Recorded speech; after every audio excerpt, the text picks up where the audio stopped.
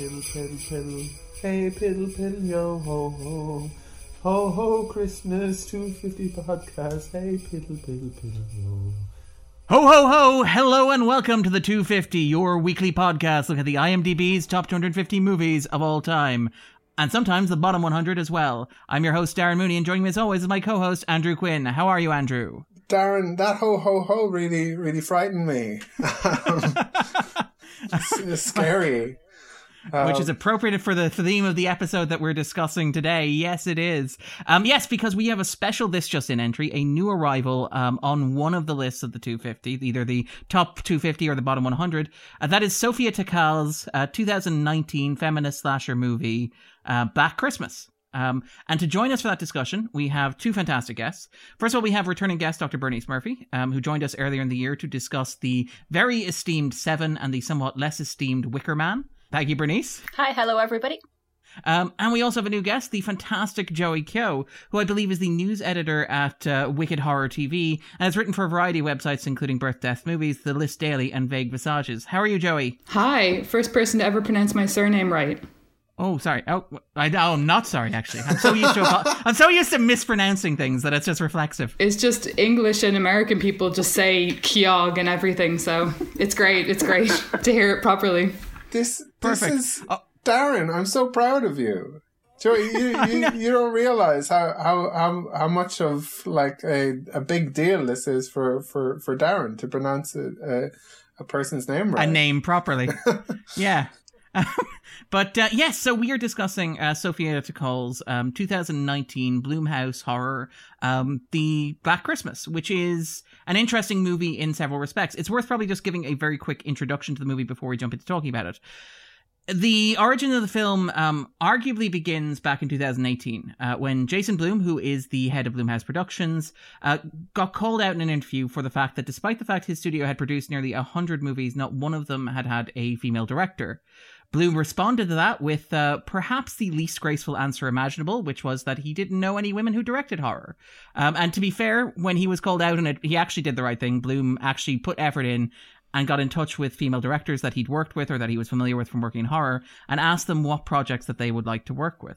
Apparently, he approached Sophia Takal, who had worked with Blumhouse on one of their Into the Dark specials. I believe it was New Year, New You, which was a series of seasonal horror television films, feature-length television films, looking at basically a series of holidays, and asked Takal what she would like to do. And he said, well, actually, we've got this property, Black Christmas, which we bought the IP for, and would you like to make a movie of it? And there's just two conditions. The first one is that you have to stay within budget, which is grand. The second one is that it has to be in theaters by December 13th, no matter what. Would you like to do it? And Sophia Takal's like, that sounds rather tense, but yes, I'm going to do it. And basically, the movie went into production. It was shot in New Zealand. The cast and crew apparently had a fantastic time doing it. And it was released. And given that we're talking about it on this podcast, there was somewhat of a reaction to it, vocally and online. Now, to be fair, the movie did garner something of a mixed critical response. There were critics who hated it, critics who admired what it was attempting and didn't really connect with it, and critics who loved it. However, it generated a particularly passionate response, I think, from a certain kind of audience member, which perhaps explains why it is currently sitting on the bottom 100 movies of all time on IMDb at number 75. Currently one below the 2006 Wicker Man, starring Nicolas Cage, and one above I Know Who Killed Me, the wonderful Lindsay Lohan movie. And I wish audience members could see Bernice and Joey's reaction to this. Yeah. You either have to make like a movie with kind of feminist themes or something pro-Erdogan to get on the bottom 100. There's a strange sort of like they don't overlap generally, but it's an odd list, the bottom 100. But this is very kind of typical of it, isn't it? It is indeed. Well, I mean, it's notable that like Blumhouse have a reputation for putting out fairly cheap and fairly poorly reviewed movies. Films like, for example, Truth or Dare, arguably, or even if you want to go to movies like Fantasy Island, is another IP recycled movie, which was PG-13, which was not very good. But I think it's notable that this is the movie from Blumhouse that ended up on the bottom 100. But I actually got in touch with Joey, because I know Joey is one of the great Irish horror writers, first of all. But I know that she's also a big fan of this, I believe. So do you remember when you saw this first, Joey? Did you see it on initial release? Did you have to wait for it? So I watched this for work to review it, and that was, I loved it, and I went and watched it the next weekend on a Saturday morning by myself, alone in the theatre, because I loved it so much.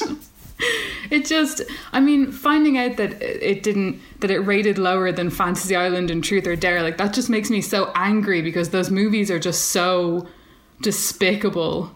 I just watched both of them purposely because I was wanting to watch bad movies for fun, and they're not even fun. They're like boring and just stupid, and they're not scary. I mean, like, Black Christmas is scary. It's PG-13 and it's scary because it's supposed to be for teenage girls, and I feel like they achieved that. The hatred for it, I just don't understand. There's so much worse, even as you said, particularly from Blumhouse. Yeah. Now, Blumhouse has kind of a long tradition of doing these kind of cheap movies. And again, like, to be fair, it's interesting.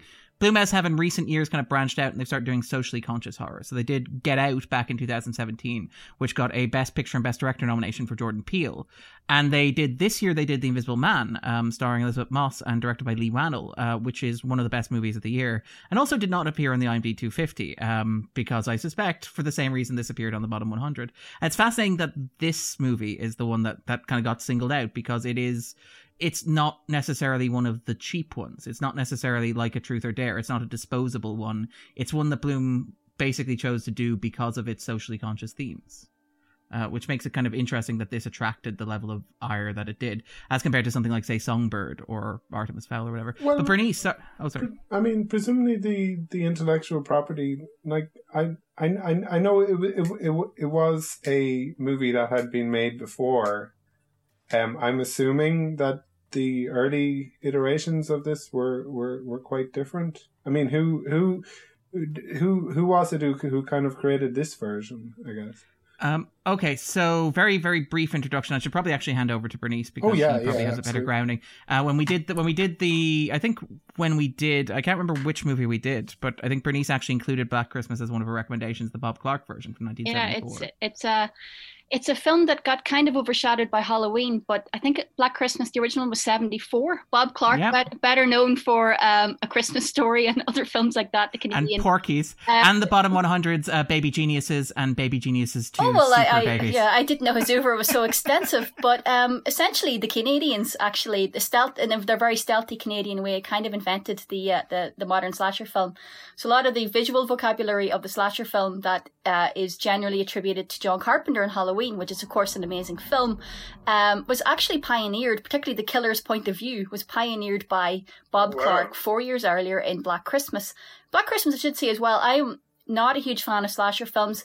It's a bit like, and this will, I know, really annoy some people, I've never gotten into Italian giallo, just does nothing for me. I've tried, just, Suspiria is beautiful to look at. No, actually prefer the remake.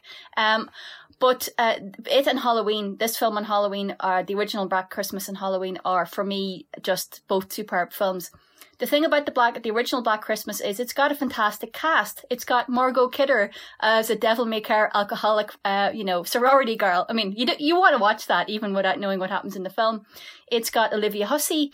It's got Art Hindle, the great Canadian character actor, and lots of other people. Like, I think Keir Dalia is in it from 2001. Yes, he plays Peter. And again, this is after 2001, which is a very strange career trajectory. It is. I did wonder what brought him to this point. Is it a bit like Janet Leigh went from Psycho to being in, Night of the Lepus 6 years later? That kind of trajectory. But it's a really good film. It holds up really well. It has a genuinely good twist at the end. Which maybe seems a little bit old hat because you've seen a lot of slasher films, but at the time it was kind of one of the first, really. And it's got characters you genuinely care about, that you're really upset when they get killed. It's also mainly thanks to Margot Kidder, who gives a really brilliant comedic performance. It's often a very funny film. So it holds up tremendously well. So I was very curious to see. I know there was a remake as well in 2006, which I think I watched once, about 20 minutes of, with Brittany Snow, and then thought, no, life is too short. So I was genuinely curious to see what this one was like. Yeah, it was recycled, you're right, in 2006 by Glenn Morgan, who's one of the writers and directors on, say, The X-Files and Millennium, and is a writer and director I generally have a great deal of fondness, but I with a heavy heart, I say you were entirely right to turn off after 20 minutes. Now, to be fair, Morgan says that there were other factors at play there, like the fact that he was distributing through the Weinstein Company. And so as a result that, his film was not end up the way that he wanted to. But yes, the remake is extremely graphic, extremely violent, unnecessarily convoluted, and very, much like you could argue the original predicted, Halloween back in 78, this almost predicts, Rob Zombie's, 2008 Halloween, where it's like, let's take a character who's notable for how mysterious and ominous and unknowable he is, and explain every single detail of his backstory, and hope that we fill that out and kind of make audiences engage with that. And again, if there was any justice in the world, I suspect if we were talking about a bad Black Christmas movie, it would probably be the 2006 version, but we're not. We are talking about this version here, the 2019 one. And Andrew is entirely correct. We probably can't talk about why until we get to the spoiler zone, but let's just say that the actual theme and perhaps the entire second and third act of Black Christmas 2019 are radically different from the slasher movie origins of the 76 and 2006, 74 and 2006. Because it feels very post 2017, or at least post 2015. It's very kind of certainly a very 2019 movie as well. It doesn't seem at all like kind of the same sort of movie. Well, we should probably actually talk about this very, very briefly, because one of the arguments that Sophia Takal made, and April Wolfe, who co-wrote it with her, made, was that actually if you look at the original Black Christmas in context, and I'm going to defer to Bernice and Joey on this just so I'm not going to be out of line here, but if you look at it in context, it was actually a surprisingly feminist movie, particularly by the standards we've come to judge slasher movies, in that the final girl in question is not a virgin and she's not asexual. In fact, she's a woman who's considering having an abortion. And in fact, the entire movie is aligned with her decision to have an abortion, and her possessive boyfriend Peter, played by Keir Dull from 2001: A Space Odyssey, is very much insisting that she not have an abortion and that it's his child and he has a right to control her body. And the movie perhaps aligns more with her without getting too spoiler or too specific about it. And so the argument was that was a movie that came out 4 years before Roe versus Wade. And so you could argue that there is a historical tradition of Black Christmas movies being feminist, particularly by the standards of slasher movies. But what about Bernice and Joey in terms of the context and the history of Black Christmas in the horror genre? Well, I mean, it was definitely progressive, especially for the time. And as Bernice said, but one of the reasons it holds up is because of that. A lot of the reasons because I love slashers so much, even when they're terrible. But a lot of the reasons that they fall flat is because men defer to this boobs and blood idea, and they don't think that there needs to be any more to it. But the reason movies like Black Christmas, like Halloween, like A Nightmare on Elm Street, the reason why we're still watching those movies and why we still love those movies is because there is more to it. Because there is, with Black Christmas, there's a hook there that, unfortunately, I suppose in a way, is still relevant nowadays. Yeah, and it is worth noting, actually, both Wolfe and Takal have said, actually, in interviews around the film, that Andrew's entirely right. They were inspired by events, specifically 2017 events around the Me Too movement. So things like they specifically singled out, and I think if you've watched the movie, it's quite obvious, things like, say, Jordan Peterson or Brett Kavanaugh, or even Brock Turner, in terms of college and what was happening in colleges in the States at that time. And that kind of is a very heavy influence on the film that was made. And without getting too far ahead, I suspect that's probably why it elicited the reaction that it did, where it got a very vocal, very aggressive reaction online, when you would suspect that even if it was a bad remake of a classic horror property, I'm thinking of, for example, the wave of Platinum Dune remakes in the early 2000s, building off The Hills of Eyes and I Spit on Your Grave and movies like those. You'd imagine they'd be quickly forgotten, but there was a lot of anger directed at this movie in particular, which was striking. Well, I mean, it's similar to Ghostbusters, when they did Lady Ghostbusters, as I call it. They hated it before they saw it. They were against it before. I mean, I'm sure a lot of those commenters didn't watch the new Black Christmas. I'd be very surprised if they did. Yeah, I mean, I suppose with Ghostbusters, there were a lot of people who hadn't seen it, who really wanted it to be great.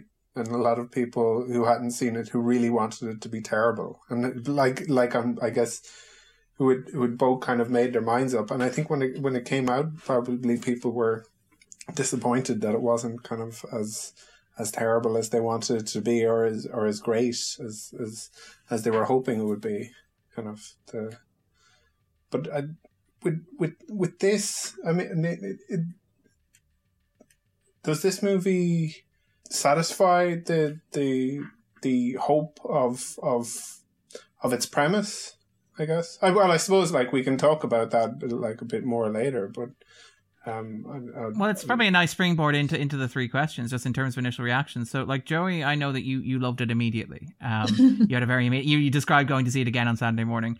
Is this one of your highlights of 2019? Is it one of your highlights in terms of horror movies?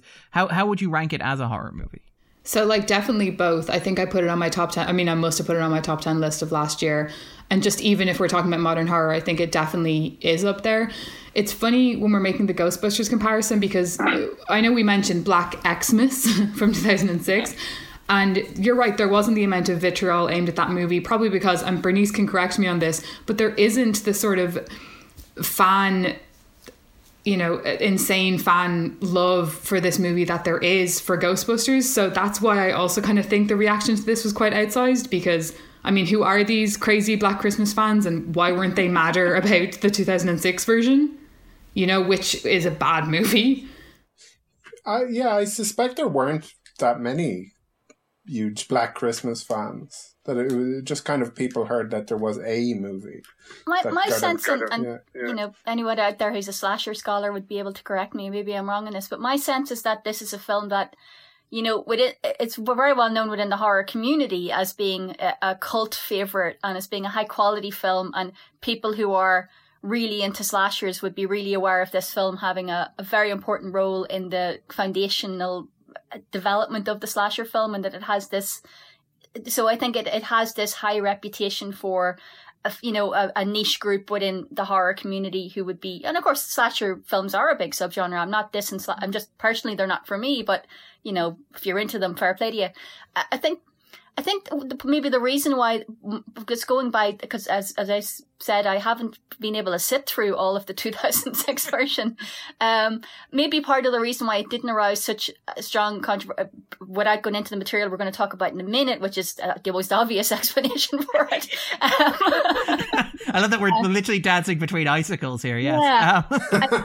It may be as well, I personally despise Rob Zombie's work on Halloween. I don't fault Rob Zombie for his commitment to horror, his obvious love of the genre. Fair play to the guy, he's living the dream. But I do not want to see him living his dream on the big screen anymore. I've seen them all, and I find his films tedious and nihilistic in a really unhelpful way, and just not good. And I despised his remake of Halloween, both of them actually, the second one as well. But I think part of the reason why it went down well with a constituent of the community was because it is a very gory film, and it's quite an extreme film, and it's an 18s film, and maybe that's why part of the reason why the 2006 remake, because by what you were saying, Darren, it is actually very gory. It fulfills eyeballs are plucked out. There's a moment if you're where a real horror fan, and it's often a misconception that horror is gore. It's not, but there's a misconception that sometimes that's what all the genre does. That this is kind of like a proper hardcore horror film. And of course, this is PG-13. This is a film that's actually quite restrained in some ways in its acts. It often cuts away just before something violent happens, which I thought was interesting. Yeah. So maybe that's part of it too. It's not really proper horror, is the perception. Well, Black Xmas is infamous because a lot of the best kills that are in the trailer aren't in the finished film. That's one of the most noteworthy things about Black Xmas. There's a great kill with Michelle Trachtenberg from Buffy the Vampire Slayer. She there's an ice skate in her head, and that doesn't happen. Someone gets tangled up in Christmas lights. That doesn't happen. So there's some really gross stuff in that movie. There's someone making Christmas cookies out of human flesh. At one point, skin. Yeah, that's what I always remember. But I mean, it's all the eye plucking as well. People I do kind of want to see it. Do you know what's so funny? There has been a resurgence for that movie in recent years. And I wonder, particularly now, are people starting to rediscover it in inverted commas because of the new Black Christmas? Because they're thinking, oh, well, you know, anything but these women. We don't want these women. You know, it's the non-girly version of Black Christmas. How it should be. Like, we want the hard ore with the skin cookies. I mean, the reason that Sophia, Takal and April Wolf, the reason why it is PG-13 was because they wanted teenage girls to see it. That was the audience. And that makes sense. Right. You know what I mean? If it's rated or if it's an 18s movie, they're not going to be able to see it. And what's the point then? Men aren't, like, these old men aren't going to go see it because they're like, well, that's a girly film. You know? No, and I think for most men, it'll probably mean less to them anyway. That's probably why you have kind of these people approaching the movie and saying kind of like, oh, I don't like that they're never really going to get it, because the fear that the movie describes or portrays isn't a real fear for them. No, it's a very female fear right from that. Yeah. Right from the opening, it's a very, very, and that's what kind of struck me about it immediately, was that it is a very specific, but unfortunately universal fear for women. That's what it's playing on. Yeah. All right, I get the sense we might be reaching a point where we need to talk about the movie in a bit more depth. So before we do, 3 questions to kick us off, but actually one to get us all started, because this is going out the week before Christmas. Our listeners are obviously hungry to watch some Christmas movies. So we've talked about this as a horror movie. We've talked about it as a PG-13 movie. But like, Bernice, do you think Black Christmas 2019 is a Christmas movie? That's a tough one. No, I think it's a film that happens to be set at Christmas, but I don't think it's a Christmas film. Whereas I think Gremlins is a film that's both set at Christmas and about Christmas. So, I mean, this could be said at any time. It's really, yeah. I actually think Christmas is more important than the original version. I'm pointing behind me for some reason. I don't know why, because we're... And also it's an audio medium. Getting the past. Yeah. Gremlins in the closet. Yeah. It's in there. Bob Clark is in there right now. Directing. Working on a 4th Baby Geniuses. Part 17. The world needs that. So yeah, and it's interesting to know about the Christmas setting as well. They famously, the reason why they shot New Zealand was because they shot during the summer and they wanted it to be winter in New Zealand when they shot, so there would be snow. But apparently because of climate change, there was no snow, so they had to like spray all this kind of fake biodegradable snow around. And they talked about how wonderful it was having a guy whose job it was. His name was Sven, apparently, which I love that small detail. Sven the snowman, who would wander around and just spray stuff with this fire hydrant, a sort of like fire extinguisher, to make it look like it snowed. What about you, Joey? Do you think is this a Christmas movie, or is this just a movie set at Christmas? See, I do, but I'm a weirdo about Christmas. I love festive horror, so I was just happy I'll add this to my rotation, even though I watched it again a couple of days ago for this, but I'll watch it again next week. No problem. So I'll watch like that. Better Watch Out, which is brilliant. Gremlins, as you say. Better Watch Out is so good. It's so good. From the little boy and the yeah, I don't want to say that more, and it's so good. I saw that at Fright Fest, and when that moment happened, there was an audible gasp. Like the whole auditorium just went, because it is such a brilliant, but anyway. Yeah. But no, do you know what? I'll defend it as a festive horror because I just watched one on Shudder called Body that's supposed to be a festive horror, and that Christmas is an afterthought. It's Christmassy at the start, there's a little bit of a carol, and then at the end it shows up like it's Christmas Day or something, but that's it. So I feel like in comparison to movies like that, you know, that are clearly using Christmas as like a creepy plot device, I think it's stronger than that anyway. I mean, they go to get their tree and they have their little dancing Santa. That's such a cool moment too, because, you know, it's kind of innocuous and then it comes back again and it's so great. So yeah, I think it is a festive horror movie. It's probably not as festive as the original, because the original, you know, they use a lot more of the creepy carols and they're all kind of sitting around sipping their hot chocolate, all that kind of stuff. But no, I think it is a festive horror, or at least it is to me and the other weirdos. And Andrew, what about yourself coming in blind to this? Would you consider this, is this a movie set at Christmas, or is this a Christmas movie? Like Black Xmas, it has a... Have you seen Black Xmas? It has a Christmas recipe. No, just from what I've heard you say. It has a recipe for ham, where you just put it in the oven. So yeah, that's probably why people were coming back to Black Christmas, looking for recipes, seasonal ideas. Yeah. But no, yeah, I would, and it feels very Christmassy. There is that idea, I think, is quite strong of like making a Christmas sort of with your friends. Kind of people when they're kind of, you know, becoming adults, it might be the first time they're buying a Christmas tree. And it's for... Or spending Christmas away from their biological parents, for example. Exactly. Or in this case, kind of if a character doesn't have... orphans dinner. Right, yeah. Can we call it that? Is that okay? I really do like the line that comes after that in the movie. I won't kind of spoil it, but yeah, no, absolutely, it's a Christmas movie. I was going to say it didn't kind of provide some of the I guess hackneyed Halloween frights maybe that people are expecting, and like there wasn't a huge amount of jump scares, but I think Joey's point is quite right. Like it's a particular type of terror. Like in this, it's a certain type of horror movie. And particularly like building and mounting, and kind of like the sense that's always there and pervasive as well. Yeah, and they do move away from kind of some of the, you know, from some of the gore and from some of the scares. They kind of cut away from that as well. It has a lot of those kind of like crank zooms, which I really like, just as somebody who likes kind of like schlocky 70s cinema. There's a lot of those really great, the camera like pushes in really close and then cuts away, which is just kind of like one of those directorial techniques I kind of love. And for myself, I would probably go with that, what Andrew said there, which is that it has that kind of like, again, what is a Christmas movie is very broad, but it has that found family idea. That idea that the family that you make, as opposed to the family you're born into. Like Kevin McAllister, learning that he can be self-sufficient at Christmas. The most important lesson of all. All right then, and then before we jump into the spoiler zone, 3 questions to get us started here. So, Bernice, do you think that Black Christmas 2019 is one of the worst 100 movies ever made?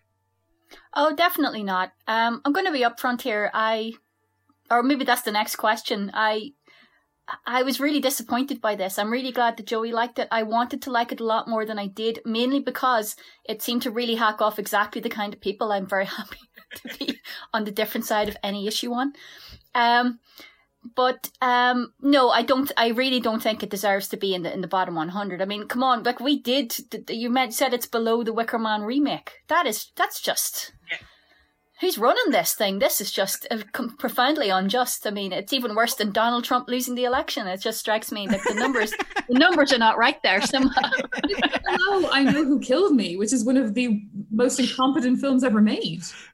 Like, how is it below that? What? Here's a question: would Black Christmas 2019 be a better movie if at some point Imogen Poots lost her leg and had it replaced by a robotic leg that nobody mentioned needed charging? That's a question.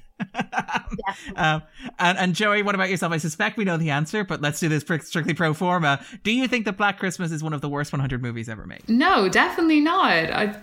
I'm with Bernice. It's so disappointing, and it's so typical as well. Like, it's, you know what I mean? It's just, yeah.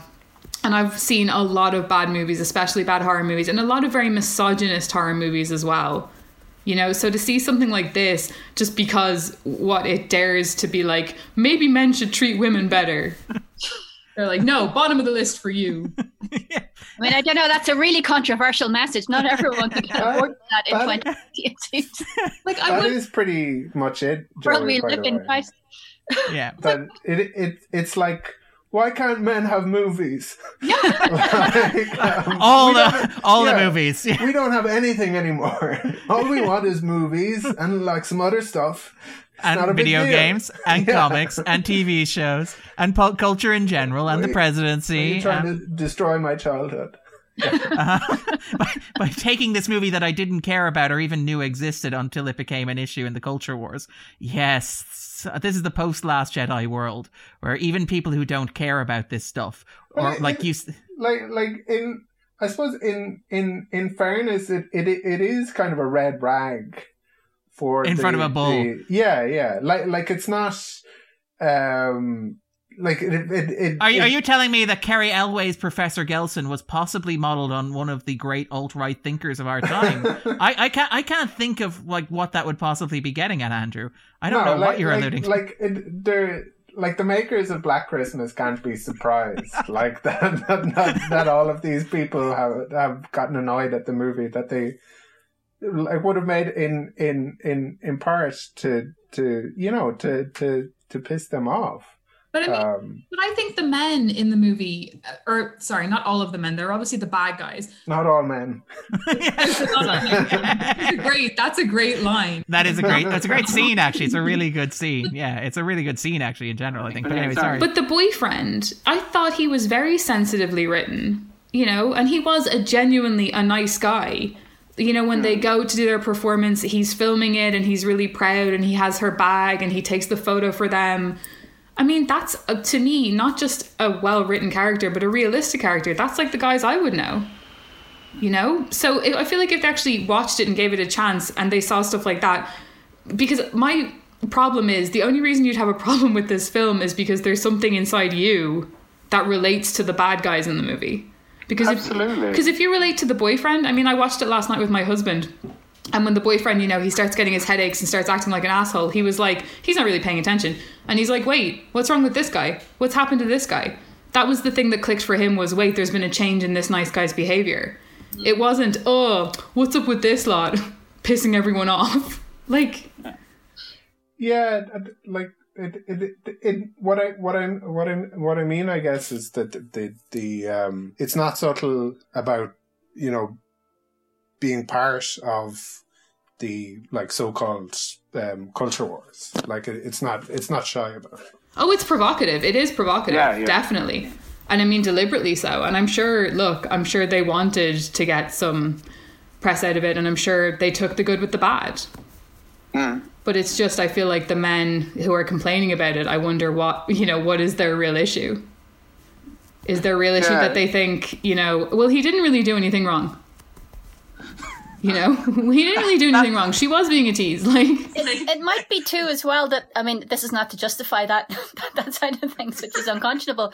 It might be too that there's a good excuse there to diss the film because, I went into this knowing nothing about, very little about the plot. And so I was genuinely surprised at how much it does depart from the original. Yeah. And it actually quite quickly turns into a completely different kind of film. Yeah. And a kind of film I was not actually really expecting. It's almost a different sort of subgenre really from the original, and so maybe that's part of the excuse. Like, if you're going to remake Black Christmas, but don't do a film that's actually. I mean, you could argue that it's a film this film is a film that's trying to do a really interesting thing with the slasher genre's reputation, which is sometimes deserved, and I think it's important to stress, sometimes very undeserved reputation for misogyny, because there have been some amazing final girls in slasher films, but I think that could be part of an easy excuse as well to say, well, it isn't actually anything at all, it's just the title, and they're not maybe looking at the wider kind of what would you say, the wider genre context in which the film is being made. Well, it's funny because you mentioned Rob Zombie's Halloween before, which has its issues, whatever, but the problem with that film, I thought, when Rob Zombie was trying to do his own thing, now, I think Rob Zombie was wrong for that. I think if they were going to give him one, they should have given him maybe Texas Chainsaw Massacre. That might have suited him a little bit better because it's a bit grungier. But when he was trying to do his own thing with it, I mean, I didn't agree with giving Michael Myers a backstory and making him a hick and whatever the hell he was trying to do. But it worked up to the point that he started remaking John Carpenter's film, which I can, from what I've read, they kind of twisted his arm to do that he had to do it to a certain extent. And then with Halloween 2, he went completely kind of off the rails. After that initial opening segment, it just goes and becomes, this different thing. And that movie, kind of has its defenders that people kind of liked what he was trying to do. And I think it's interesting because when he was trying to do his own thing, it was more interesting. Because you're never going to be, let's face it, Rob Zombie's not going to be able to do what Carpenter did. He's a completely different filmmaker. So you're right. I think a part of it is, if they just remade Black Christmas, just, straight remake like Black Xmas and just been like, oh, here it is, it's modern now, would people have had the same issue? Yeah. Because they were trying to do something different. And you go too far in faithfulness, you end up with arguably a completely pointless exercise like Gus Van Sant's remake of Psycho, which... Exactly. kind of an interesting exercise, but a film that I don't see any reason why it needed to exist. Exactly. Why does it exist, you know? Well, it needed to exist as a trial run for The Lion King, released by Disney in 2018. Like The Lion King, Jon Favreau's version of The Lion King is like Psycho, but done without a hint of irony. It's amazing. It's so dull and so weird to look at. Like, it's uncomfortable to watch. Because why do that? Just do a new animated version then, because it is pretty much animated. Yeah, but also why do it with photorealistic animals that can't emote like actually animated cartoon animals? Yeah. But anyway, sorry. What are you gaining? Yeah, sorry, that's probably a separate discussion. But just actually, before we jump into this, actually, it's worth mentioning the IP thing. Because apparently, yes, Takal has said on record, like, Black Christmas is one of her favorite movies, but she wanted to do something different. She pretty much exactly what Joey said there, which is there's no point in trying to do what Black Christmas already did exactly what it wanted to do, basically. So why imitate like that? So she said, you know, they said to Blumhouse said to her, find 3 to 5 things in the original film that you like.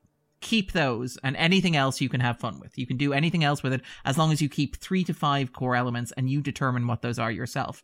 And apparently at one point she pitched a number of stories, one of which was loosely riffing on the movie Targets by Peter Bogdanovich, about a crazy incel kind of school or college shooting.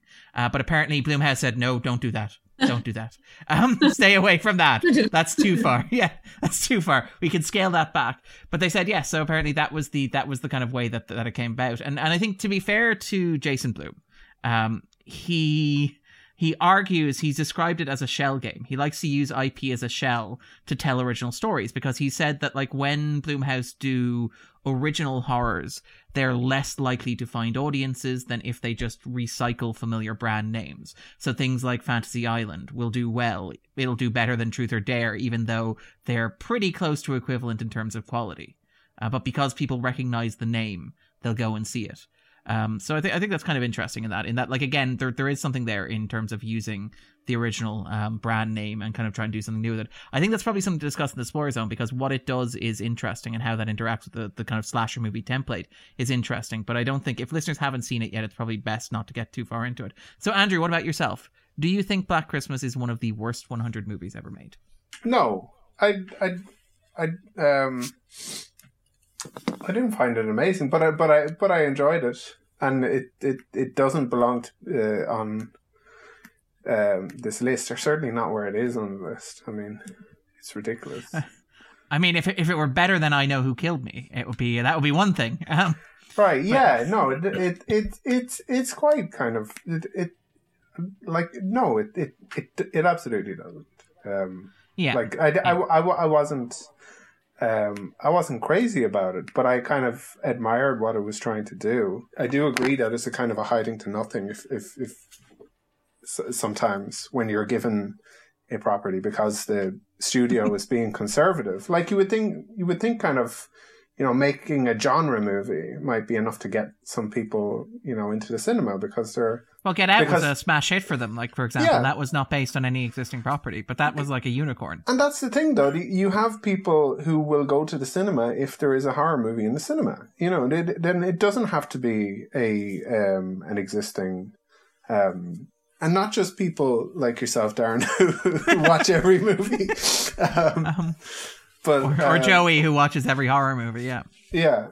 But no, it seems like if you're pushed then to try and do something interesting with some existing franchise, then people are generally going to be disappointed anyway. Yeah. Yeah.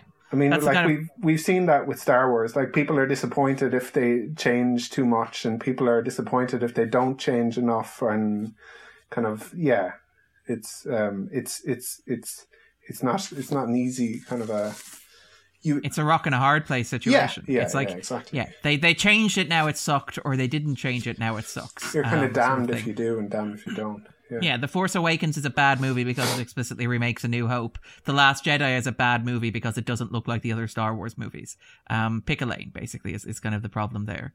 But yeah, no, I'd agree with that. And yes, absolutely not. In no way, shape, or form is this one of the worst 100 movies ever made. It's not the worst movie Blumhouse have made. It's not Truth or Dare. It's not Fantasy Island. It's not the worst movie that I've seen this year. So it's not like Songbird or what was that Disney one? Artemis Fowl. Foul by Name, Foul by Nature. It is not one of the worst movies I've ever seen. I kind of fall on the Bernice and Andrew kind of side of the spectrum. I'm sorry, Joey, in that I admire what it's trying to do. I'm not a huge fan of it. I have some issues with it, but I think that what it's doing is interesting. I think it's fun. I think what it's doing is worth doing, and I think that a lot of what it does reasonably well. But I think that I do have some minor problems with it, but absolutely not one of the worst 100 movies ever made. All right, so second question, Bernice, would it be on your own bottom 100? Your own most... God, no. No, I mean, I've seen a massive amount of nonsense, so definitely not. Maybe the bottom 500. Maybe the bottom 1,000. Yeah, no, I mean, I watch about 40 bad horror films a year, never mind all the good ones I watch. So this is by no means, like yourself, by no means the worst horror film I've seen this year. Blumhouse, I watched a thing that they made called Visions, because it's set in a haunted vineyard, and I'm writing a book about California, so I had to watch it the whole way through. It's set in a haunted vineyard in California, so I'm like, I have to watch it. And but after sitting through Visions, I mean, I had a renewed appreciation for this film, even though my overriding reaction was of disappointment, and for me it didn't really succeed. But it's a director I'd like to see more of her work, which is always a good sign. I mean, I want to live in a world where women can make mediocre films and also get the opportunity to make more films after that. We're in a world where Eli Roth has made multiple films. Sophia Takal should certainly be afforded the same opportunity and more. And I think I would much rather watch a Sophia Takal film than an Eli Roth film. I'm not a fan, I might have indicated in the past. I'm not a fan. Nor am I. I do love that Andrew and I were like, why do they keep remaking horror movies? Aren't there more original concepts? And Bernice is like, have you seen this movie about the haunted vineyard? Yeah. And it's like, that's why we don't make more original films, because the only concept left are haunted vineyards. And like the best French champagne. It's haunted. It's not even haunted. That's the question. The vineyard isn't haunted. It's actually a terrible uncredited ripoff of the brilliant French film The Inside or The Interior. I don't know if anyone's seen that. If you've seen it, you'll know where it's going. It's got Gillian Jacobs from Communities in it. Is it Isla Fisher is in it, who I always get mixed up with all of the other. With Amy Adams. Yeah, she's not Amy Adams is how I think of her. They were all in it. It was, sorry, I don't mean to diss Visions. I'm sure the people involved did it sincerely, but this was better than Visions. So that's my... I'm sure they got to drink a lot of wine. I hope they did. I felt like drinking a lot of wine whilst watching it. And it was good for California's vineyards. Yeah, you don't have any sour grapes over it, no? All right. And Joey, what about yourself? Is this one of the worst 100 movies you've ever seen? I mean, I wish it was, because that would mean the standard would be a lot higher, but I watch a lot of bad horror movies. So no, not even close. And I mean, I do have issues with this one. Like, I do think there's one element that we'll obviously get into that I think kind of doesn't really work completely, but I think, as Bernice said, for what it's trying to do and for taking a risk, and I think it does mostly work, certainly more than a lot of absolute crap that I've seen. Like, even talking about Eli Roth, like that one he did, Knock Knock. Like, how was he able? Oh, the Keanu Reeves one, isn't it? With, Great Inferno. How is he allowed to keep making films after that? But that's exactly what I was going to say. And actually, I would have thought Green Inferno was kind of one of his better ones, which isn't saying a lot. I mean, Hostel, like it just, and the fact that Hostel and Saw were so linked together. I mean, Saw is a much more accomplished film than Hostel. Saw isn't even particularly violent. It's all the implied violence. That's what makes it so frightening. It's basically a police procedural. But they were so interlinked, and it was like, yeah, he's doing the same thing. No, he wasn't. And then the Saw sequels become Hostel sequels. Exactly, because the Saw sequels get a lot more graphic. The people at the top were thinking, oh, well, this is what works. What works about Saw was, that it was the violence, it was the gore. Yep. I should put myself on record here and say I agree entirely generally about Eli Roth. I don't think he's a particularly talented filmmaker. I do think Hostel is a fascinating cultural artifact. Oh, definitely. In terms of like post 9/11 horror. I'm not saying it's a good film, but I do think it's interesting. And Andrew, what about yourself? Is this one of the worst 100 movies you've ever seen? You did turn down my Knock Knock sequel. I did turn down. Knock. Or was it Knock Knock : Knock, where it said knock? I was going to say. Yeah. The low rent Irish horror version, yeah. Yeah. I believe you wanted to recast Keanu Reeves as a priest, I think was your big pitch. Yeah, but he's one of those kind of progressive priests. With a guitar. The local elderly population are kind of not welcoming of him and knocking on his door and kind of, yeah. Anyway. We had a really good first two acts. We're still hammering out the third one. I forget exactly how that went. Anyway, would Netflix, you know where we are. Andrew, no, I wouldn't put this on my bottom 100. I was aware when watching it that this wasn't one of the ones that I was covering for the top 250. But then again, some of them aren't that great. You know, but it's no The Help, Andrew. No, I wouldn't put it on mine because kind of I would be in very bad company if I did, you know. Like the moment that you did that, you just get a bunch of invitations on LinkedIn from people that you don't want to associate with. Yeah, it's like, come join us in DC. Yeah.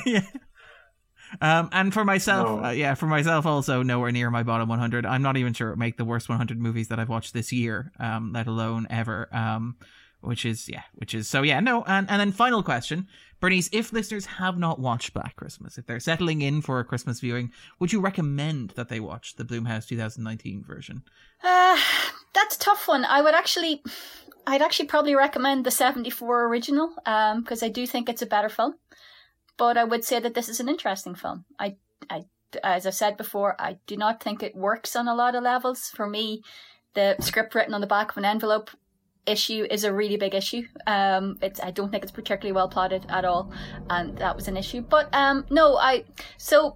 mixed. I would recommend the original first of all. But if you like the original, then watch this to see an interesting take on some similar thematic tropes. Thematic tropes, is that a thing? I don't know. I teach literature for a living, but it's week 12 of the academic It is now.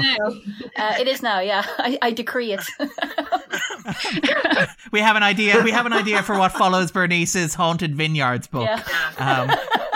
Thematic tropes. Yeah. Withering on the vine. But yes, like my career after this podcast, and when that statement is broadcast to the nation. And Joey, what about yourself? Would you recommend listeners watch the 2019 Blumhouse version of Black Christmas? See, I would, but I suppose it would depend who I'm recommending it to. I feel like teenage girls should definitely watch this. Anyone who's kind of in their early 20s and maybe navigating this world should definitely watch it. I think after I saw it, I sort of texted my younger sister immediately to tell her to go see it. Now, I watched this for the first time. I watched it with two guys, and they both loved it as well. But they're both queer, so I was like, I don't know, the queer element maybe kind of worked for them as well too, that there's that kind of crossover. But I agree with Bernice. I feel like the 74 version, is obviously, it's kind of a masterpiece in its own right, and I feel like if people haven't seen that, they should definitely watch it too. I'm now thinking whether they'd make an interesting kind of double bill. They kind of do. I watched all three of them today. Oh, nice.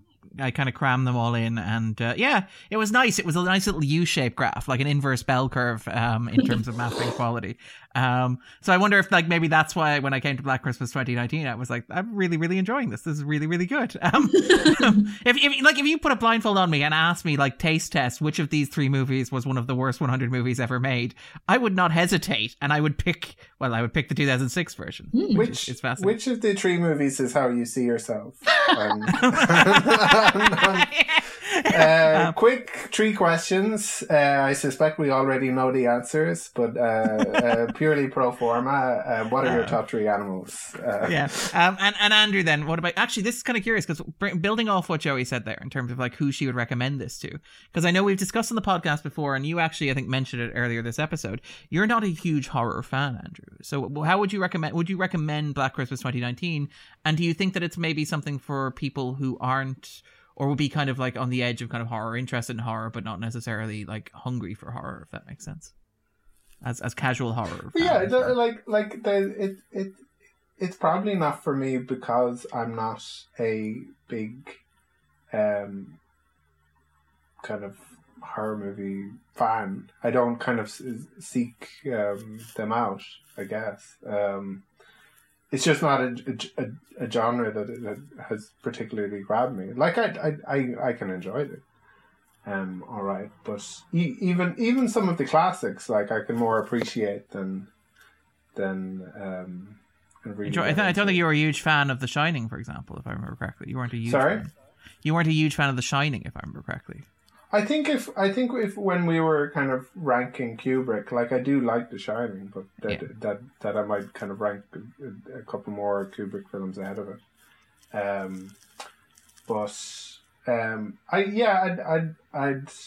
I'd probably go along with what Joey said in terms of recommendations. It would depend on who I'm recommending it to. Like if I knew myself and had watched this movie and was another person, I probably wouldn't recommend it to myself. But I'm glad I saw it, and I'd probably as I say, I'd agree with what Joey said in terms of the kind of audience for it. This is a movie that's very relevant for a lot of people, unfortunately. So yeah. I think that's kind of what I get at there. Like, because I am kind of very like Bernice. I have some issues with the film. I think that it has some flaws. I certainly don't think it's one of the worst movies ever made. I certainly don't think it's one of the worst movies I've seen even this year. But I do think that it does something that I very rarely see on this level in this kind of film. It tackles like ideas in ways that movies, and particularly horror movies and genre movies, aimed at teenage girls. I think that PG-13 is very, very important there. That audience doesn't normally get movies like this. And while the joke answer here is to say, well, they probably should get a better version of this, I think this tries to do interesting things. I think it does things that are interesting. And I think it services an audience that don't necessarily always see their experiences put on screen in that way. It's very interesting. I think Andrew mentioned like the idea of like this being a specifically female fear. Because even movies that are generally about things like, say, sexual assault or horrors that are about that, like Alien, tend to be focused on the male perspective, where like the fear of Alien is being a man and being sexually violated. It's like now you can relate to it, presumed male audience. And I quite like that Black Christmas assumes that it's aiming for a teenage female audience, a teenage girl audience. I think that it's good that that's happening, and there should probably be more films like that. So I'd probably recommend it on those terms, as somebody who values novelty and who values seeing things that I don't normally see in places where I don't normally see them. But yeah, that would be a very qualified recommendation from myself, yeah. I guess maybe with whatever the appropriate trigger warnings are as well, I guess. Although, I suppose it... Well, I'm not qualified to say how sensitive the movie treats it, but that could trouble somebody if they were watching it. All right. Yes. With that in mind, then, we'll segue neatly into the spoiler zone.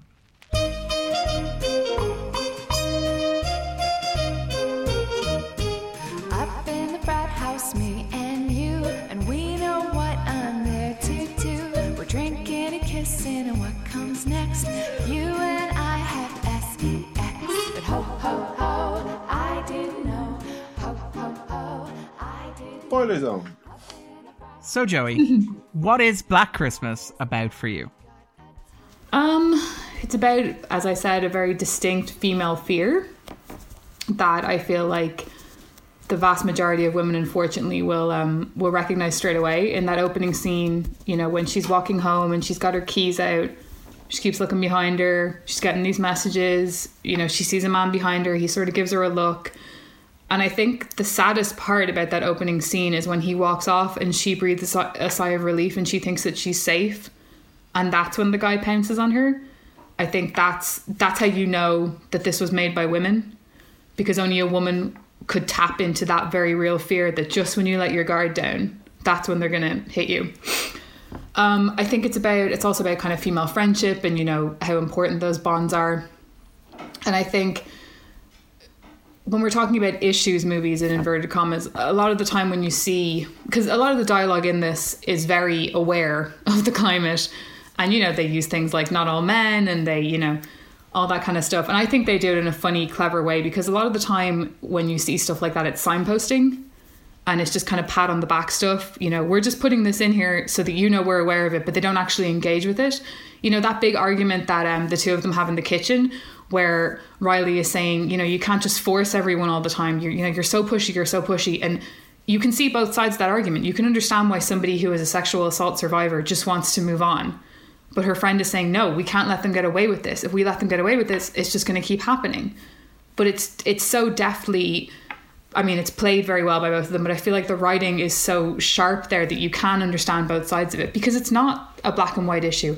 And I think, unfortunately, when these topics tend to come up in movies like this, and they are, you know, written and directed by men predominantly, it is either just surface level, or they're not, you know, they're not really engaging with it. They're putting it up there and going, there you go, we did it.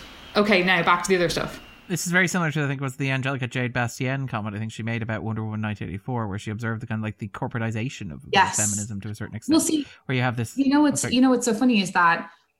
So sorry, we're in the spoiler zone, so it's okay. Yeah, we are, of course. Yeah, go ahead. So I'm not, and it's everything, by the way, and like not just this movie, just like. I'm not a Marvel person at all. I kind of hate having to watch those movies. Usually, I don't have to review them, so it's fine. But that moment in was it Infinity War? I think it was Infinity War, where all the or Endgame with the Girl Squad. Endgame, that's the one. Thank you. Where all the women show up, and it was supposed to be this big moment of female empowerment. Did absolutely nothing for me. Nothing. That meant nothing to me. Yeah, they're all here, so what? The moment at the end of Black Christmas, when you think that she, I mean, you know she's not done for, because you know she's the final girl, but you think she's done for, and then the doors open up and you see them all standing there, and she says, and it's such a cheesy line, she says, you messed with the wrong sisters, which is the tagline as well, which is funny. That moment meant so much more to me. That spoke to me on a much, much deeper level. And I mean, because they were all kind of beaten up, they were exhausted, they were pissed off. And that's so much realer to me than just, oh, look, here's all the female characters in a line. You know, they're still not really the focus, but they're here, and that should be enough for you. I mean, when women were saying they were crying at that, I mean, fair play. If you find something in that means something to you, that's great. I just think it's pandering. And I feel like something like this isn't pandering. I think that's completely earned. Especially because you don't even see the other sorority house for most of it. You see them kind of at the start. And then there's that brilliant moment where the security guy shows up and they're like... yeah, wrong house. They're going through the exact same thing. I love that moment, actually, where there's all this stabbing and you're like, what? Is this all happening too? Yeah. But yeah, because it's a nice like reverse Silence of the Lambs moment where they go to the wrong house and at the end of Silence of the Lambs, except it's happening everywhere, so it's also the right house. It's just the wrong right house. It reminded me a lot too of maybe it is too spoilery zone. We can't spoil other films here. Spoil other films. Just to make sure I've got the official sanction. The point in Us, when you another Blumhouse film, isn't it? It is, yeah. When you realise that what's happening to this one family isn't just happening to this one family, it's actually it's certainly America-wide anyway, and you go, this is a slightly different type of film from what I thought it was going to be in that respect. So this actually reminded me a lot, that moment of the group of women coming through the door. It made me realize that I think the basic plot of this is like a classic Buffy the Vampire Slayer type plot. Toxic patriarchy is literal. Masculinity is literally an ooze that comes out of people's eyes, and contaminates our young men. And the bit where all the women, the girls come together at the end, I thought was a very like Slayers Unite type moment.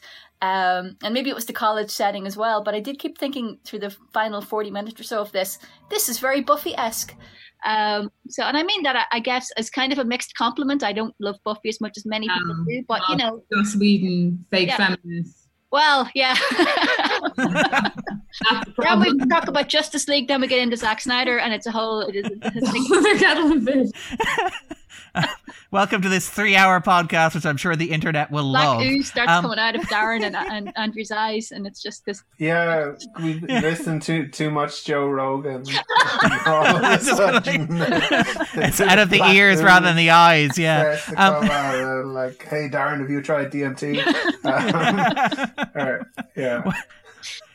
Hey, look, Andrew, I'm saying the girls can say whatever they want, all right? That's what I'm saying. Face me like a man, which actually is one... Yeah. That's great, actually. They keep doing that in this movie. Like, when they're on stage and it's the girls from Mu Pi, and then she goes, women! Like, I do that all the time. When my male friends are like, this girl, I'm like, woman. She's a woman. I love... It was very funny as well, the line when she's corrected and she's like, oh, woman who projectile vomited. Yes. Very quickly, before we move off from that scene where they open the doors, actually, it's worth noting the weapons that the girls are carrying in that sequence. They're actually the weapons that the killer used in the original 1974 version of Black Christmas, which is nice. So you get a nice thematic reclaiming of the weapons of kind of the slasher movie. Apparently. So he gave them their weapons. Is this like a plot line that's in the DVD release or something? Where is it Billy from the attic or whatever? It's a stealth sequel. He's just like handing out weapons now. He's got woke. He's be Billy the girl, Billi. Yeah. Well, all the girls are chosen here, I think, to have specifically non-gendered names, which is interesting as well. And I think one of the interesting arguments they made about the film, which is interesting, because I think Joey mentioned the cliche of the final girl. Yes. Black Christmas very consciously avoids having a single final girl. It's a group of girls. It's that metaphor of the ants, the idea that together women are basically stronger, which is an interesting kind of way of taking the trope of the final girl, the idea of the one woman who gets to survive a horror movie, and basically saying, no, it's actually a larger group of kind of women who do that. And I find that that's an interesting way of approaching it, because I think Takal has said a lot of her movies, and particularly a lot of, like, she made, I don't know if Joey's seen her Into the Dark episode, New Year, New You, but that's very much a girls against girls horror movie. And she said, after she did that, she wanted to do something different. She wanted to do, instead of doing a girls versus girls horror movie, she wanted to do one of the horror movies that she hadn't really seen that many of, which is women working together and getting through it together, which I think is interesting as well. And it was interesting as well because watching it, I sometimes felt like that you don't get a chance to really know a person that well before they're kind of gotten rid of, but they kind of make this point in that discussion in the kitchen that, like, kind of, you know, if you, I don't know how well done it is, but I thought it was an interesting way of kind of treating that, is this idea that you can't kill us, you know, because we'll replace each other, sort of, that we're a unit. You might kill one ant, but there's which kind of belittles some of the deaths in it, but I suppose maybe it makes you think that, like, the point isn't that they're killed. The point is that there's some sort of indomitability in their unity, I guess. And you also have then Helena as well, the other character who betrays them. Yeah. And like the idea that she's a woman against women, as it were, which kind of opens up all sorts of other interesting angles, I think, as well, perhaps. She's now running for election in North Carolina. Sorry. But it seems plausible that she would. Yeah. Or South Carolina, sorry. She has that great speech, though, about, aren't you tired of fighting? And that does kind of, in a way, you do kind of think, yeah, I am exhausted. I wish I could just, you know, lie down and just take it. You know, even that, I feel like even that is very sensitively, they present a lot of different angles. It's not just, this is the one right way to do this. They acknowledge that there are grey areas. And that character is still a sympathetic character. You know, when she dies, it's still a shock. Yeah, the leopards eating people's faces party, quite literally. It's like, I never thought they would eat my face. Well, pretty much. It's the men brutally killing women party. I never thought that they'd brutally kill me as a woman. But it is making, not making light, but it is, you know... illustrating, perhaps. Illustrating how, you know, like the women who joined the MRAs and then they don't understand why the MRAs are treating them badly. It's like, MRAs hate women. That's their whole thing. You were never going to be one of them. You know what I mean? Like it... So I feel like in that kind of way, it is clever. because, you know, you do feel bad for her. And she's confused. She's like, but I did everything you told me to do. Why, you know, why can't I be part of this? And actually, like, before we talk about the kind of the broader stuff, it's probably interesting to talk vaguely about Nate, because you did mention him earlier on before we got to the spoiler zone. Nate is the boyfriend, I think. Yes. He's the boyfriend who is initially very sympathetic and supportive, and who over the course of the film changes with the headaches and the personality. I think that's an interesting way of looking at this idea of toxic masculinity, because it looks at the way that it's not always explicitly something that comes out in directing violence against women or hurting women directly.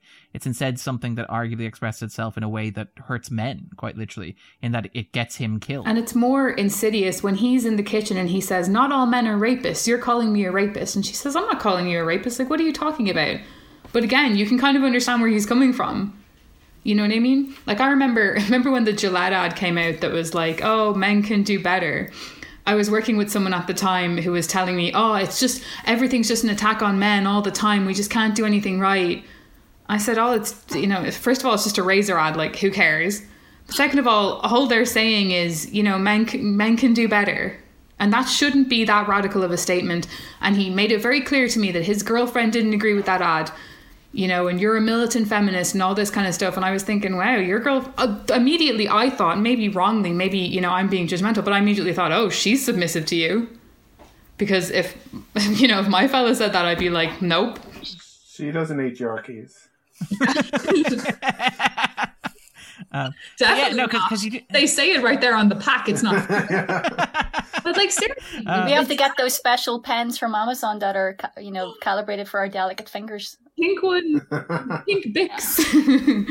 But it is that idea of, and again, you can kind of understand it. They don't all want to be tarred with the same brush.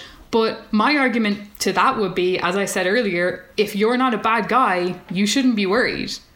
You know, like I remember, I can't remember who it was now, but it was some famous lad was saying, oh, you know, if we start thinking about all the bad stuff we did when we were 18, you know, we're all going to be starting, you know, getting skeletons out of the closet. And I remember I asked several of my male friends, did you do anything when you were 18 that you have any issues that you feel in any way uncomfortable about, you know, that you wonder if there was anything consent-wise? And every single one of them said no. No, absolutely not. Well, this is the cliche of the locker room talk. It's like men talk like that in the locker room. And I mean, you know, I feel a little bit uncomfortable with that because it's like, no, I don't. I've never done that. That's like, but it is that idea of you don't need to be worried unless there's something inside of you that relates to this. I do love as well that her rapist, I wrote this down and I thought it was so brilliant. He's always chewing gum open mouthed. Yeah. And even at the end when they're doing, like when they're having their big showdown, he's still like... It's amazing. I don't know if that was his idea or if that was their idea, but it's such a brilliant character trait because you're thinking, oh, look at that asshole. Close your mouth. And also the other stuff, but primarily the gum. Mainly the gum. I mean, I think you're up, you know, it's right. This is a film that I think is quite brave in the sense that it's tackling head on as well, or the issue of, you know, rape culture on American, and obviously it's not just American, but generally the issue of how sexual assault is often mishandled on university campuses worldwide, but it's a particularly big issue in the United States over the past 4 or 5 years. There's a lot of stuff thrown in there about decolonizing the curriculum, about problematic college founders. So it's obviously very alert to stuff that's happening. Literally taking down statues. Yeah, literally. It literally comes back to the bust of the college founder being removed from official administration buildings and taken back to this fraternity, and then they discovered that he also oozes black stuff that literal toxic masculinity. Really exacerbates the actual toxic masculinity. So I think there's a really good film to be made about all of those things. I'm not sure that this is quite that film, and I give it plaudit for trying to do so. For me as well, in terms of films that deal with horror films in particular, genre films that deal directly with sexual assault, it is absolutely the case that this is something that horror films generally, unless it's within the rape revenge subgenre, which that's a whole other discussion, but has problems of its own, and very often is I would say very dodgy in terms of how it depicts. I mean, I there's people I know who will say that I Spit on Your Grave is a feminist film, to which I would say, were you hit on your head or something? This is a film I have a lot of issues with. Well, I'm glad to hear you say that, because I was taking part in a documentary and they asked me that question, and and I had a male friend telling me, now, God bless him, he was just repeating what he'd heard, but telling me the same thing. Oh, women take that as a feminist film. Yeah. And I completely understand that maybe if you were growing up, I mean, I'm a little bit younger, so maybe I didn't kind of have that. I was more sort of Scream and that kind of thing, which, is a bit more feminist. But maybe if you're growing up and you didn't see yourself in those films, maybe you were so desperate to see yourself in those films and to take back the power. But I just think no way is any of that stuff feminist. It just isn't. You know what I mean? The trouble with that film in particular, there's a lot of stuff going on in it, but is that it has such an extended, and I don't mean to suggest that the film is sort of glorifying or glamorizing or in any way the actual rape scene, but it's such an extended rape scene. It is. It's gratuitous. Yeah, I really think it is gratuitous. And I mean, a lot of rape revenge films are told from the perspective of the boyfriend or the husband or the father. Like, we're thinking of Charles Bronson in Death Wish, famous example here. His daughter's been violated and he must get revenge. So they're often filtered through a male perspective. A film actually that was out quite recently, which I think is a really interesting, and a film that I quite admired, was Revenge. I can't remember the director. It was Revenge. Was it Coralie something? It was French anyway. Yeah. I'm gonna butcher her name. Far. Apologies to all the francophones out there, and to the director. But I thought that was a really good film about trauma and the catharsis of revenge from the female perspective.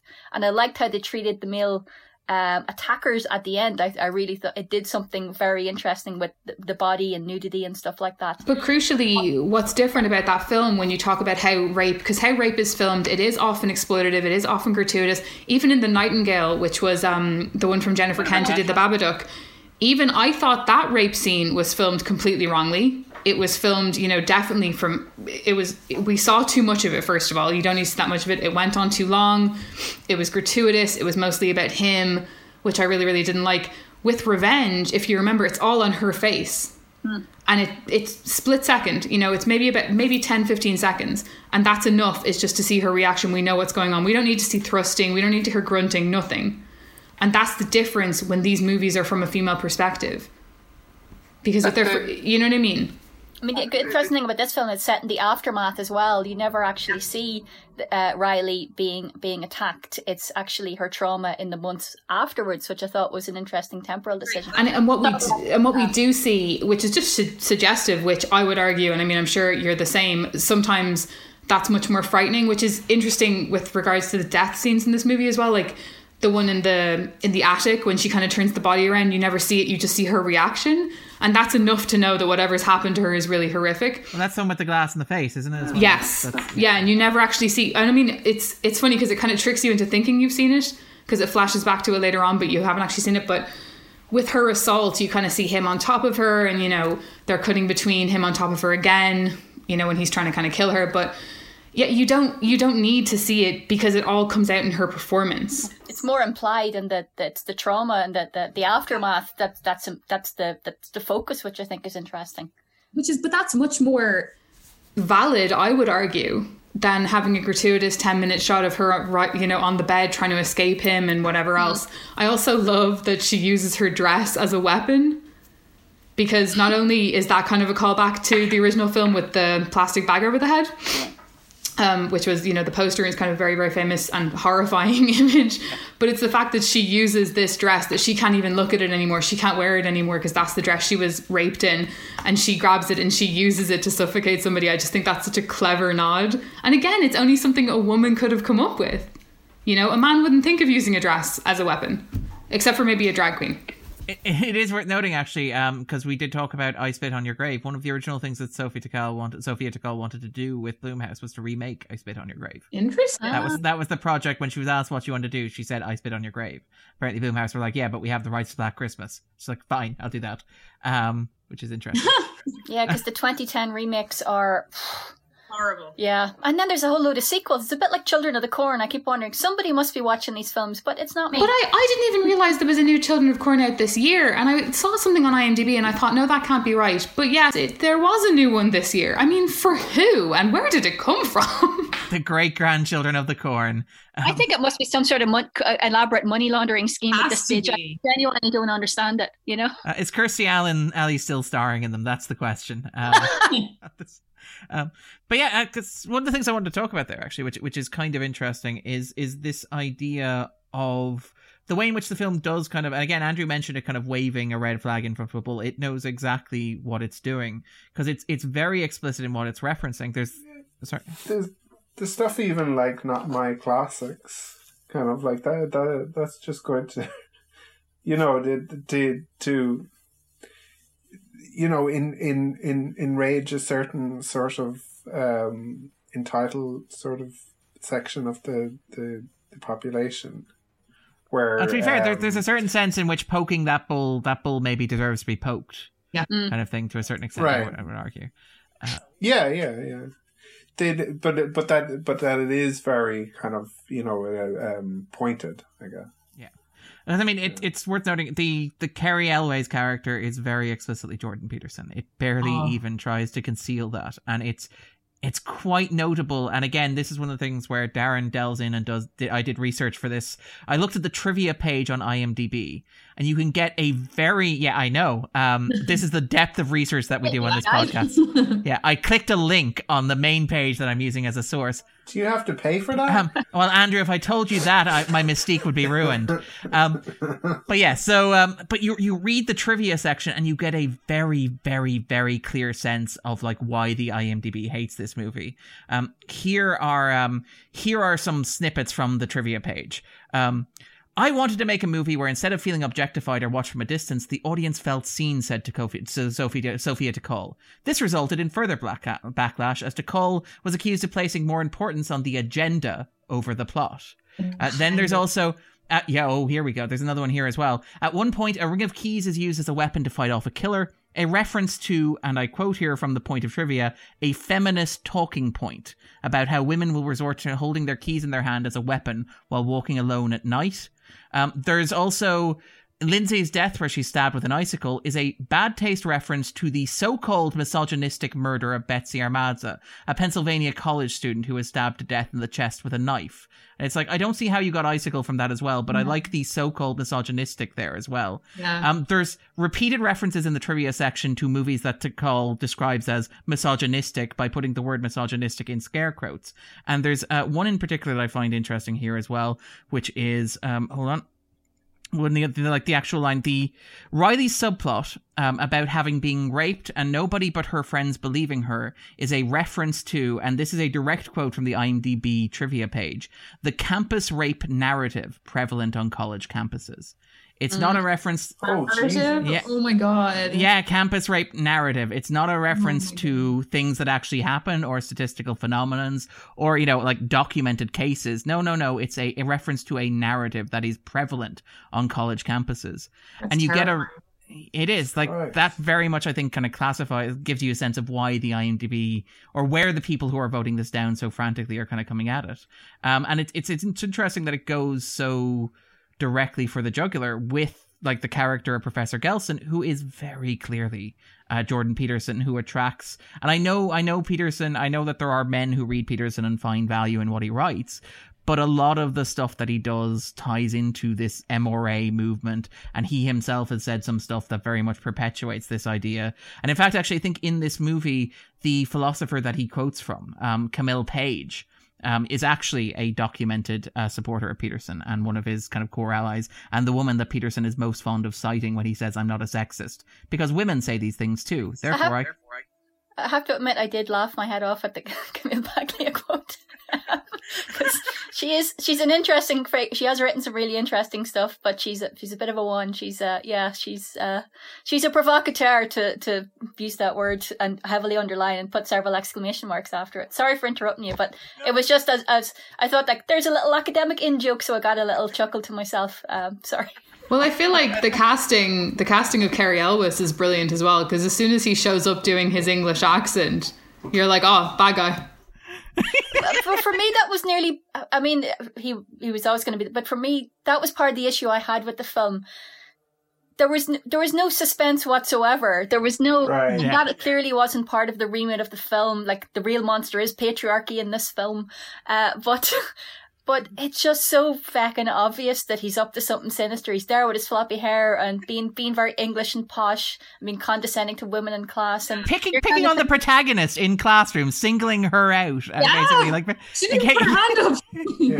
There's zero suspense about whether or not, will he be involved with this or not.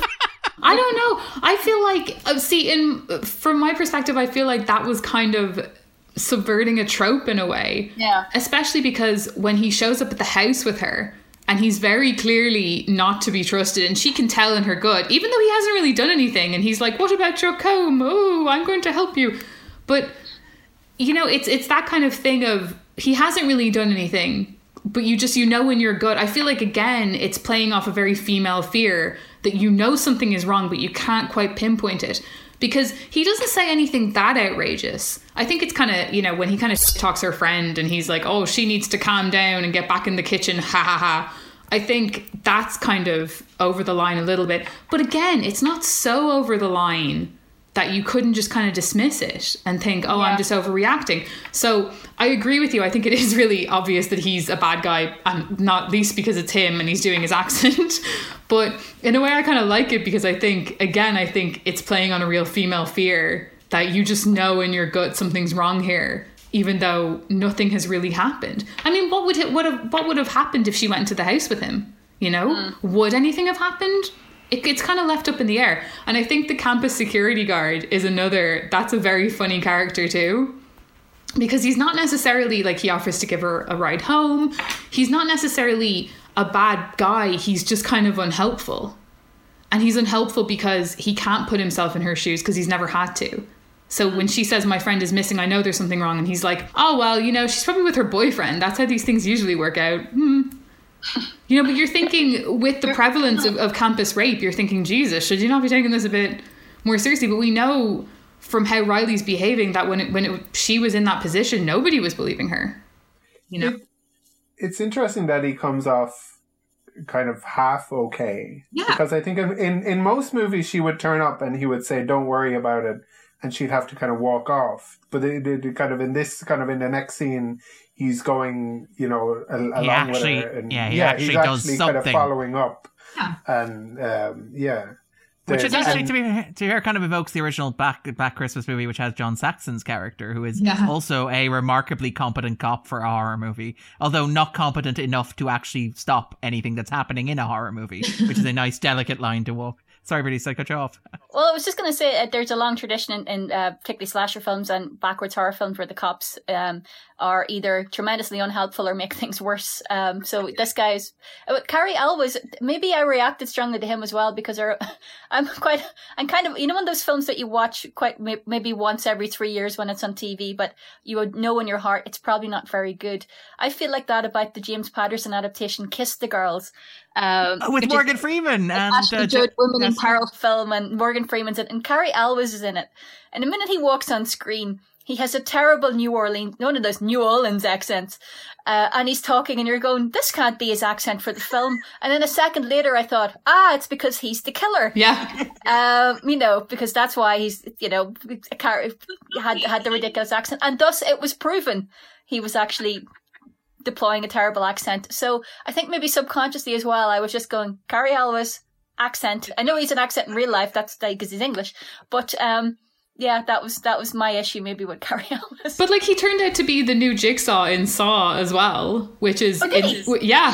I love Bernice, good for him. It's like finally something's coming up Cary Elwes. Sorry.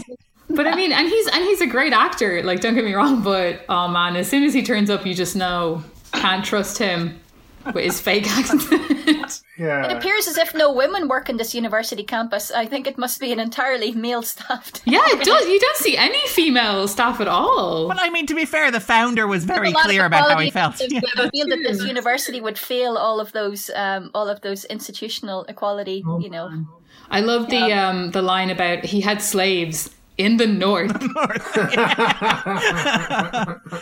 What I will say actually about Cary Elway's obviously evil man is that, like, one of the things I found as a movie reviewer over the past 4 years is that my standard of this character is cartoonishly and unbelievably evil, particularly when it comes to being sexist or racist, that threshold bar has dropped significantly in terms of me going, that's completely unrealistic that a person would be that sexist or that racist in a public forum over the past 4 years. So I do find that, you know, I suspect if this had been released 5 years ago, I'd be like, isn't it a bit much that everybody's just A-okay with him just being like this, as opposed to now where it's like, yeah, I can see this. Yeah. He probably has tenure. He's untouchable.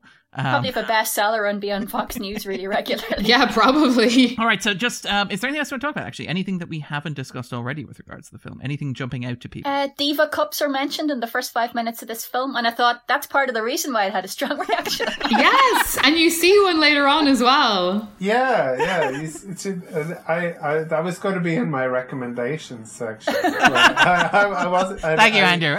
I was thinking maybe I should leave that to somebody else, but I was once thinking, God, I wish I could sell these door to door, because they, like, there was a moment when I found out that they were a thing, Diva cups, and I was like, and that changed everything. Yeah, these are brilliant. They're like there's no you don't have to replace them every 4 or 8 hours. Like they're good for the environment. Well, wait until I tell you about moon cups, Andrew. They'll just blow your mind. They're a different they're a different manufacturer. They're also known as, aren't they?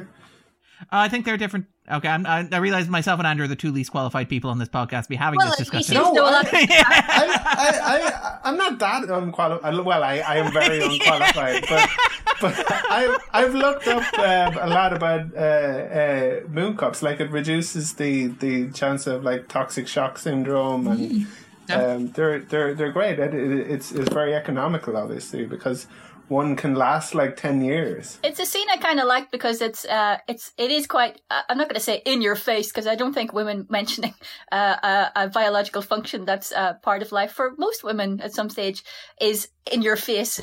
Get used to it, people. But that's actually an important plot point because it's gone missing, and that's being used in the ritual. But also I think it might be a subtle nod to the fact that when menstruation does feature in horror films, it's usually as an adjunct to getting terrifying supernatural powers or bitten by a werewolf, as happens in Carrie and Ginger Snaps respectively. So in a way it was kind of refreshing where, it did, the actual apparatus associated with menstruation is a minor plot point.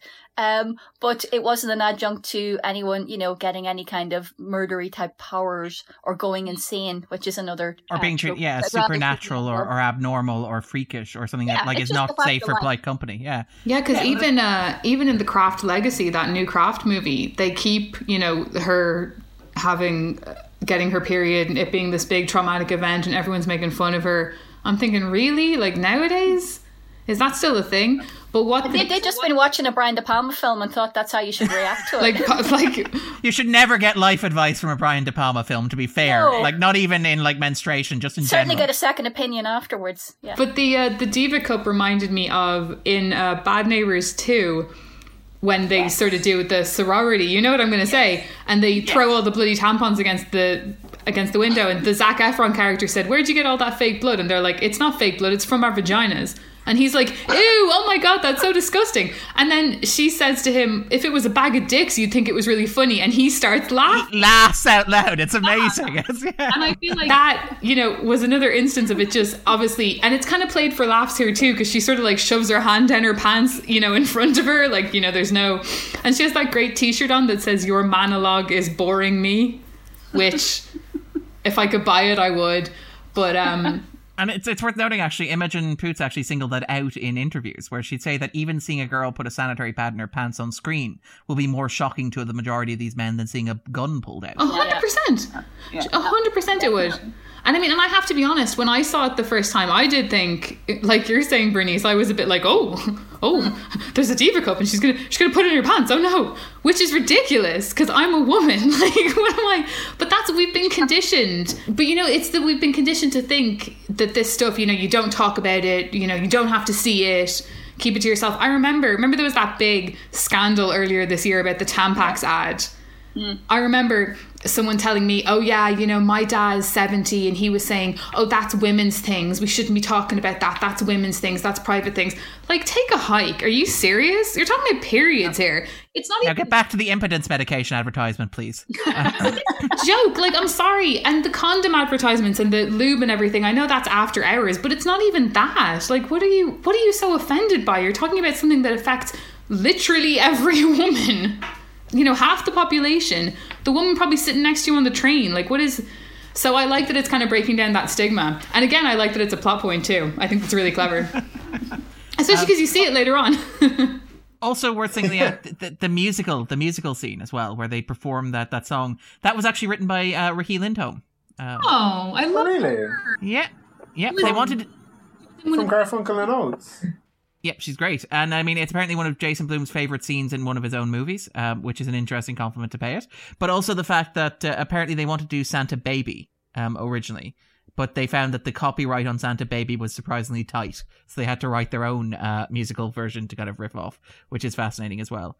I wondered too if it was a homage to there was a very similar scene, obviously with a different intent, in Mean Girls. Yes, apparently that's they're nearly identical outfits. Yep, apparently Takal was riffing on that as well. I mean, there's a lot of stuff that she's very consciously riffing on. I think she cited like Invasion of the Body Snatchers as an influence here in terms of how it's shot. I think that has a couple of those similar kind of like sudden zooms in on things in terms of film craft and technique as well.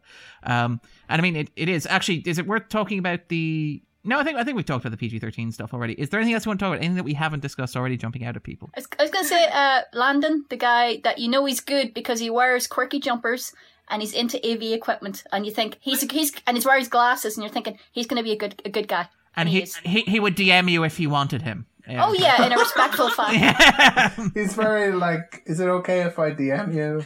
Like, and then if you reply, can I continue? I want to DM you with your consent. But it's kind of like, and it's nice as well. The idea that like him waiting at the door and like other people coming in is endearing, because like I suppose we're used to seeing movies where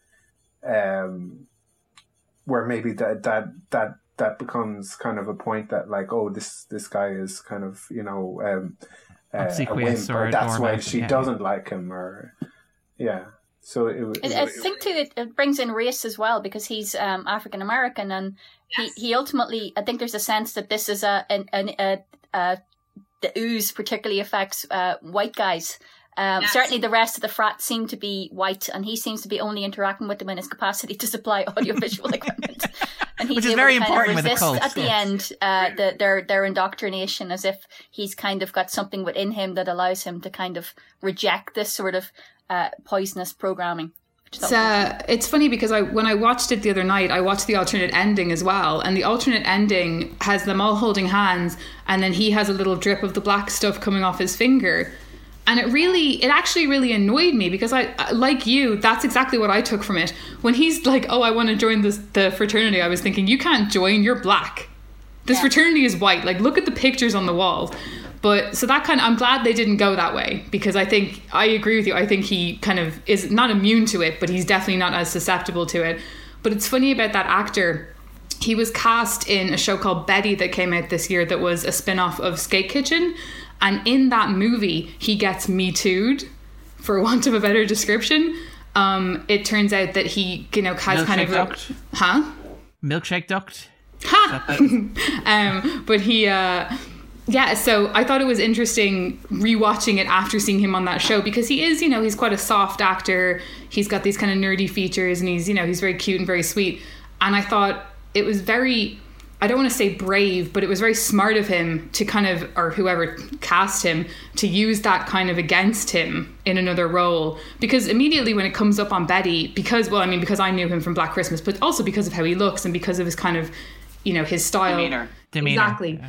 You're thinking, no way, this can't be true. But that's exactly what they're getting at, is that the immediate response is not to believe. Is to think, no, and it happens in Black Christmas too, where that guy says to Riley, he never could have done what you said he did. Yeah. That's the guy sticking up for guys sort of thing. It's the stereotype of... Yeah. But it does play off, you know, our own prejudices, where we're thinking the nice guy. Because the person we know could never do that. Yeah. Exactly. And the guy who did it, I mean, he's not a big guy. You know what I mean? He looks, he's quite skinny. He's quite kind of weedy. He is a true alpha, though, crucially. He's a fighter, a real man. I did want to see the alternate ending where Landon gets them to suck his fat fart. A point to the Supreme Court. Okay. Over. No. That's not really a twist, though, is it, these days? No, it's not. Actually, yeah, I'm tempted to end on this, but I kind of want to bring back to because we quite like the movie. We've been kind of like quite generous towards it in terms of the genre shift, because this is something Bernice mentioned earlier, and it's actually something that I kind of did have a bit of a slight problem with in terms of the movie, where it starts out as a conventional slasher movie, or close enough to a conventional slasher movie in terms of its cinematic language, in terms of its pacing, in terms of the idea of, there being lots of women and then being menaced by men, and then it becomes this kind of bigger, broader thing. It becomes this kind of systemic problem. This idea kind of like that it's actually a secret cult of men who are using literal toxic masculinity to mind control and infect other men in a plan to take control of the United States through its mechanisms of government, including the Supreme Court. And I love that he's thought this far in advance. I love that it's literally like he found out early last year that this oozes toxic stuff that allows him to control people. It's like, yes, we're going straight to the Supreme Court with this. But I thought they'd already done it to a certain extent. Yeah, I thought that I know that they only just moved the bust in, but I kind of got the impression that they were already in the process, maybe not of going to the Supreme Court, but of, at least getting them in there. Yeah, I did wonder if it kind of is in danger of undermining itself at times, because I worried when they brought the black ooze in, is this going to be like a pat explanation for why these guys are horrible? Oh, there's a black ooze, therefore they're not fully responsible for what they've done. But the film, I think, to its credit, does establish, particularly through Riley's story, that there's been horrible stuff happening at this campus, probably for as long as it has existed. And after it's broken as well, the guys continue to be terrible. It's not like the spell is broken, to be clear. Yeah, absolutely. It's not as if good people turn bad. They're kind of terrible all along, and there's a sense that the frat environment has exacerbated these tendencies already, and then the ooze is really just putting it over the top, I suppose. I kind of agree about that's, the one big issue that I have with it is that I'm not sure. It's not even that I'm not sure that stuff works. I think it works just fine. I don't think they really need it. I actually think it would have been scarier if there was no black ooze. It was just the frat are dicks, and they were like, you know what I mean? They were because this whole thing of, it's specific women. We're targeting specific women, and the first woman who dies is because she was a conscientious objector, and they kind of have that flashback to her because you're thinking, what did she do? But I think that stuff is way more interesting. I understand to a certain extent it's probably more outlandish, but considering everything that's happened, particularly in the States, particularly on college campuses, if you look at something like Brock Turner and how he got away with it, even though, another man was the one who found him, and he still got away with it. It was something like 3 months in prison. It's kind of not really that outlandish to think that a group of guys would just get together and be like, oh, whatever. You know what I mean? Let's get rid of these bitches. I like that the kind of plot with the ooze. Because I love that we make it seem like a Teenage Mutant Ninja Turtles sequel. Yeah, yes. You were happy with the Secret of the Ooze, yes. Yeah.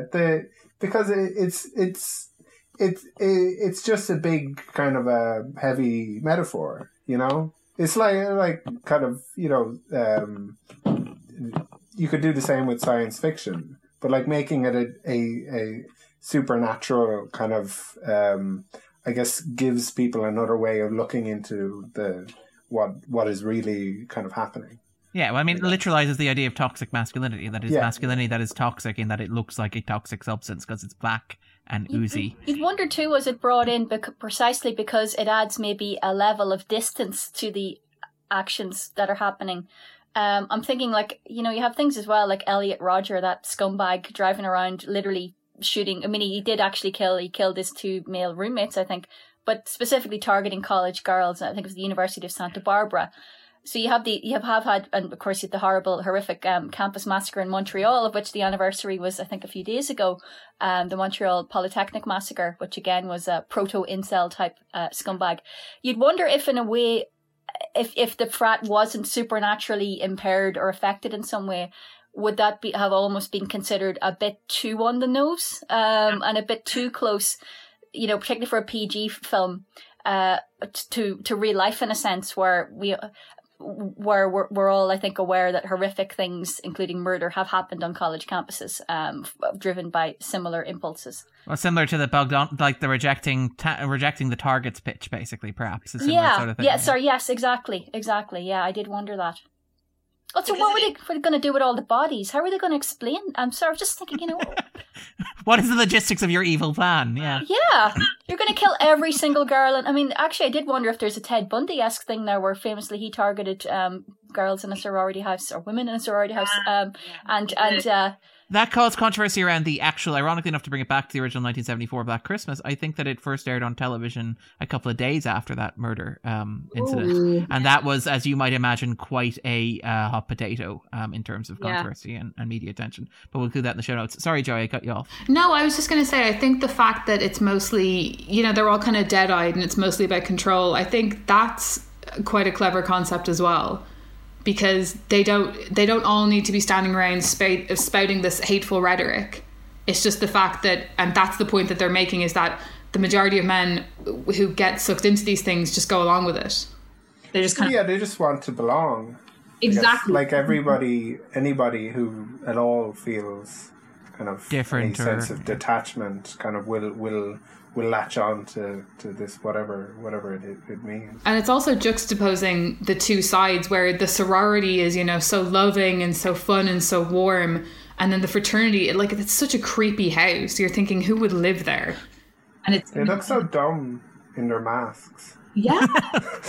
But it is creepy, and it is. So I think that's an interesting juxtaposition as well, is that they're so warm and so chatty and so loving, and then you just kind of have these mindless drones who are just going around killing at will. You have to imagine the archery lessons are fun, at least, right? There has to be some sort of bonding activity there on that. They must have a mass construction workshop.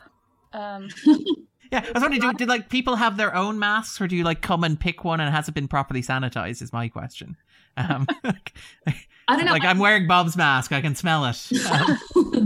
I do think it's scary too. There was this idea when it came out that because it was PG-13, it wasn't going to be scary because, as we've already said, people assume it has to be gory to be scary, even though I don't personally find gore scary, so, but I think it is scary. I think, the moment that scare in the attic, and I've seen it however many times I've seen it now, and you still can't pinpoint exactly when that's going to happen. When she's plugging in the Christmas lights. The Christmas lights is actually a really, really I actually really like the turning into the Christmas lights. I think brilliantly timed, because every time she goes to do, there's something in that corner because of where the camera is, and it zooms in just a little bit, so we need to be watching that corner, but you don't know exactly where, you don't know exactly when.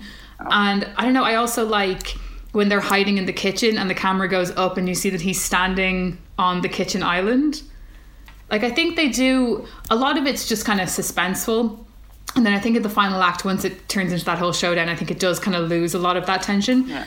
Understandably so, because, it's come to its natural conclusion. But yeah, I think it is scary. And that first kill with the icicle, it's completely bloodless, but it's horrific. And the way she dies as a snow angel, I think it's a deceptively well shot movie as well. I think Blumhouse movies, if you've seen a lot of them, they all look the same, they all sound the same, and this one doesn't. This one it really feels like a Sophia Takal film.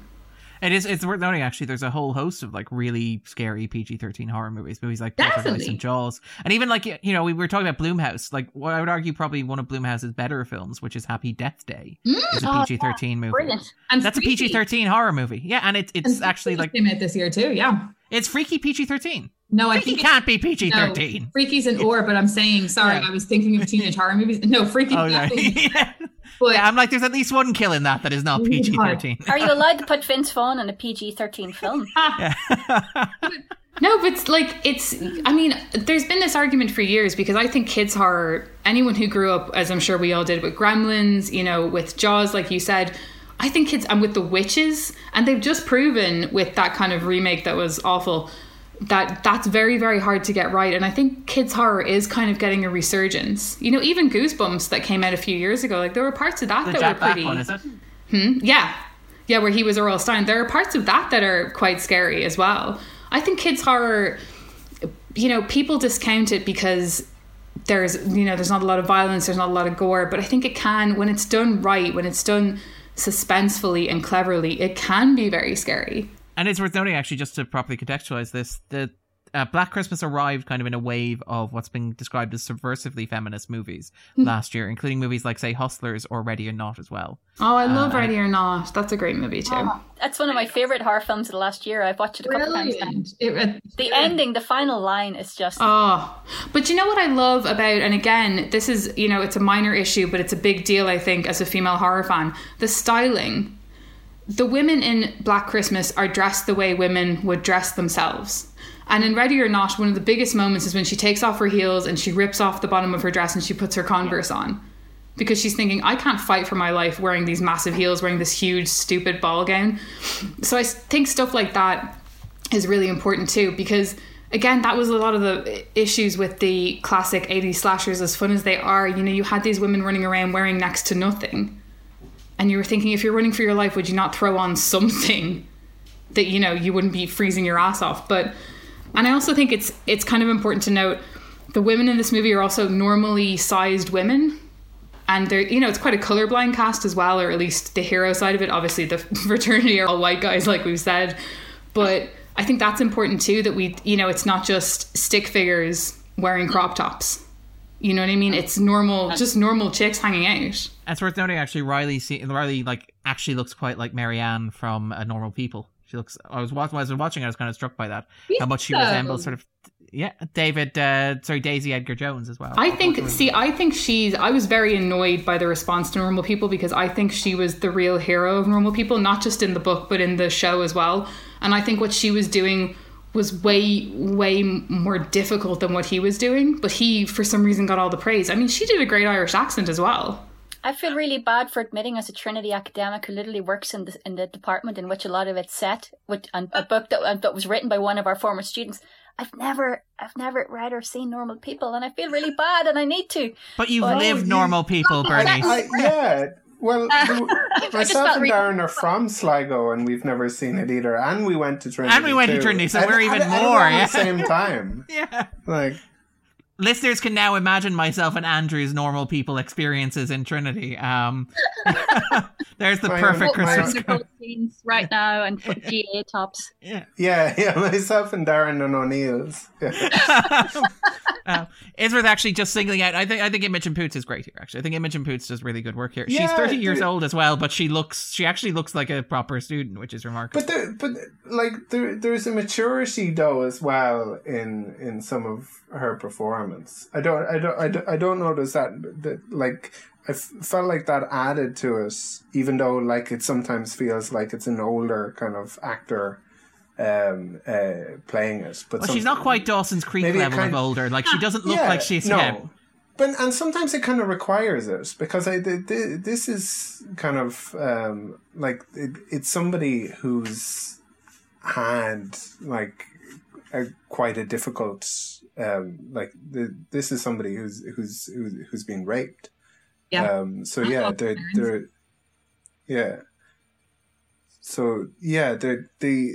kind of works, I suppose, for her to have some of that sort of maturity or weariness, I guess. I've loved her for years, and I've often thought that I don't know if she's got a bad agent, but she sort of gets, like, her roles are getting better as the years go on. But I mean, if you take this against something like Green Room, or even against something like Vivarium, which came out kind of, about a year. I forgot she was in Green Room. She's great in Green Room. Great. And I'm Team Bernice here, yeah. She's so different as well, but she is very, very well cast here. But I don't know, I love this sort of, I don't want to say the dumb girl, but the sort of dizzy girl who, asked the question about the ham, and, I suppose she's sort of sweet is a better way of describing her. And then she asks... Oh, sorry. The girl with the ham. And then there's the sort of the kooky one who says Merry Christmas from this Jew to you. And then there's, the very pushy, hyper-feminist one, I think. I know you guys are saying you don't really get a chance to fully get to know all of them. And it is, mostly focused on Imogen Poots. But yeah, I think they all kind of play their roles very well within their friend group. And they also don't feel like archetypes, you know what I mean? Yeah.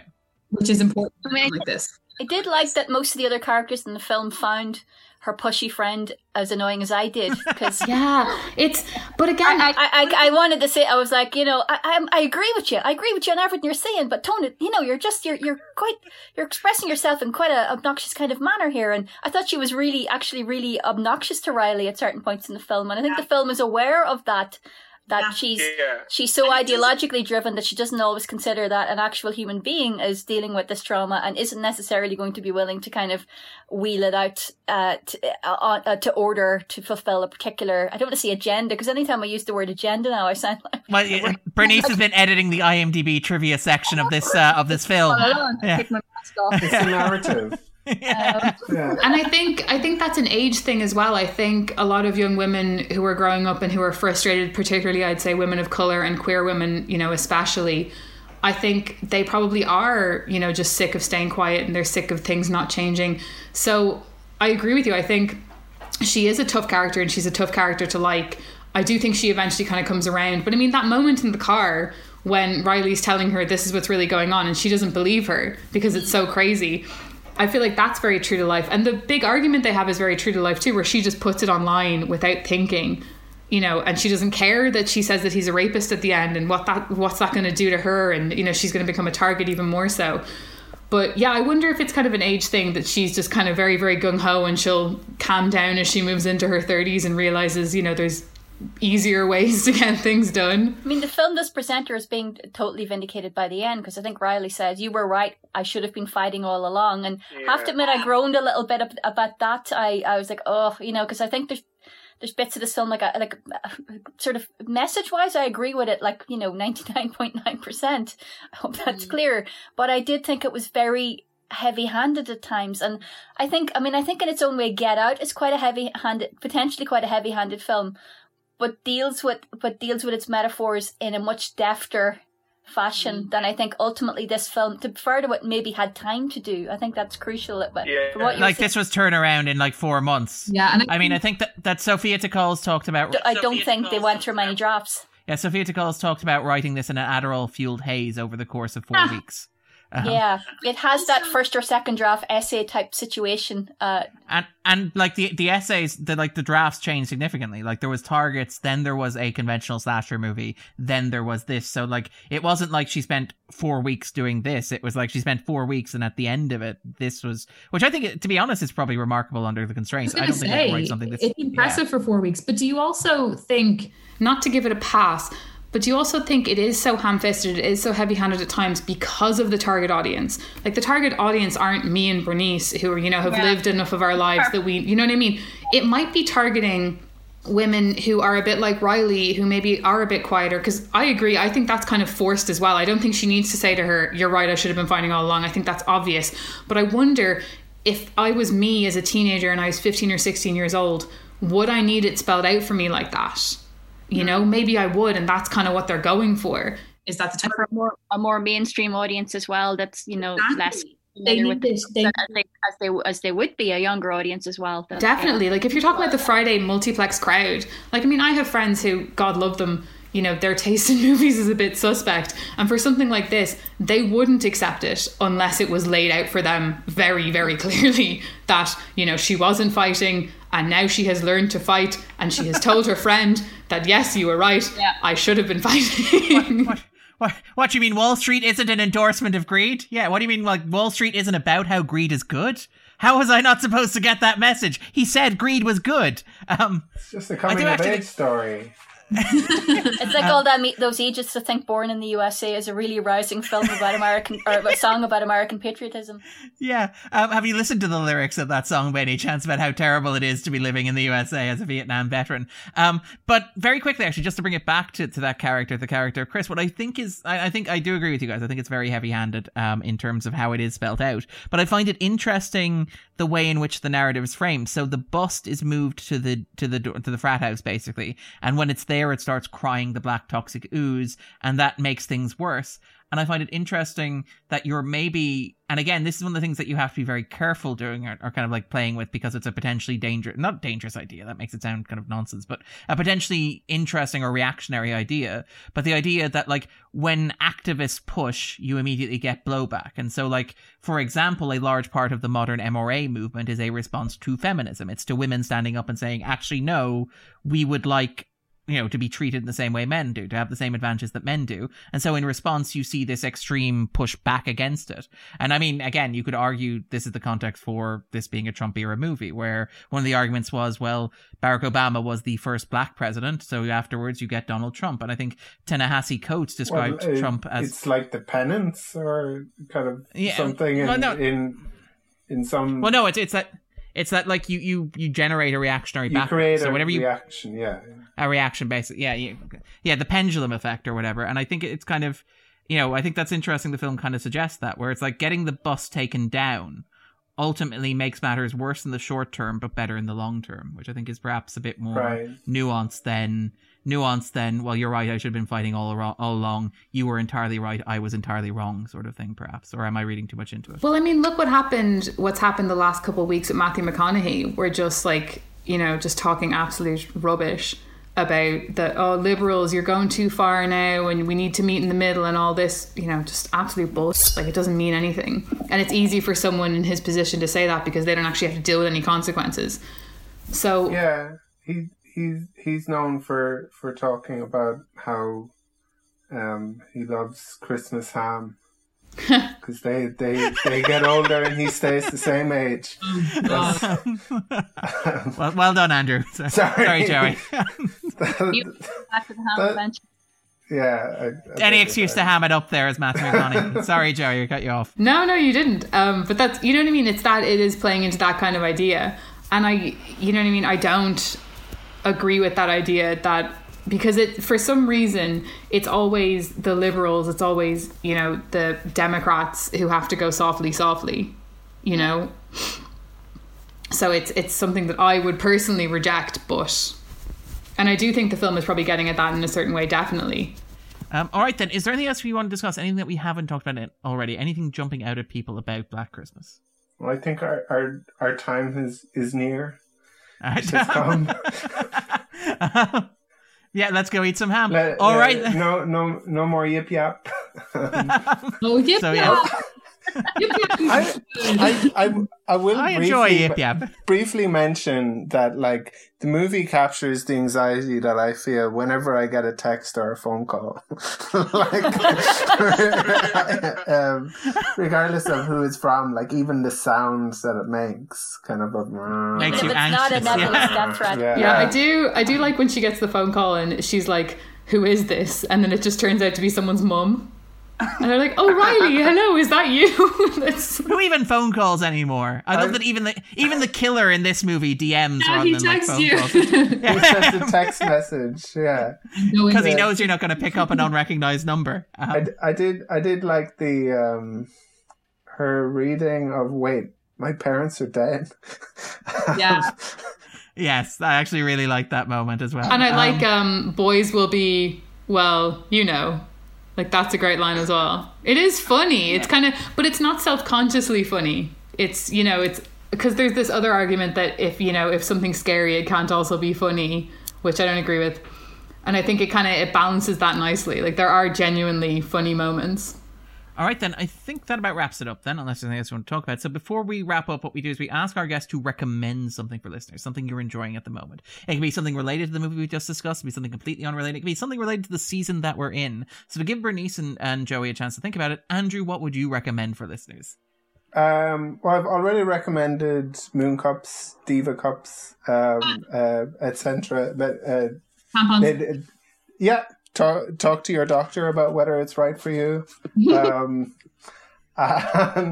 another thing I'd recommend. I've been listening to a podcast with Gorley and Rust.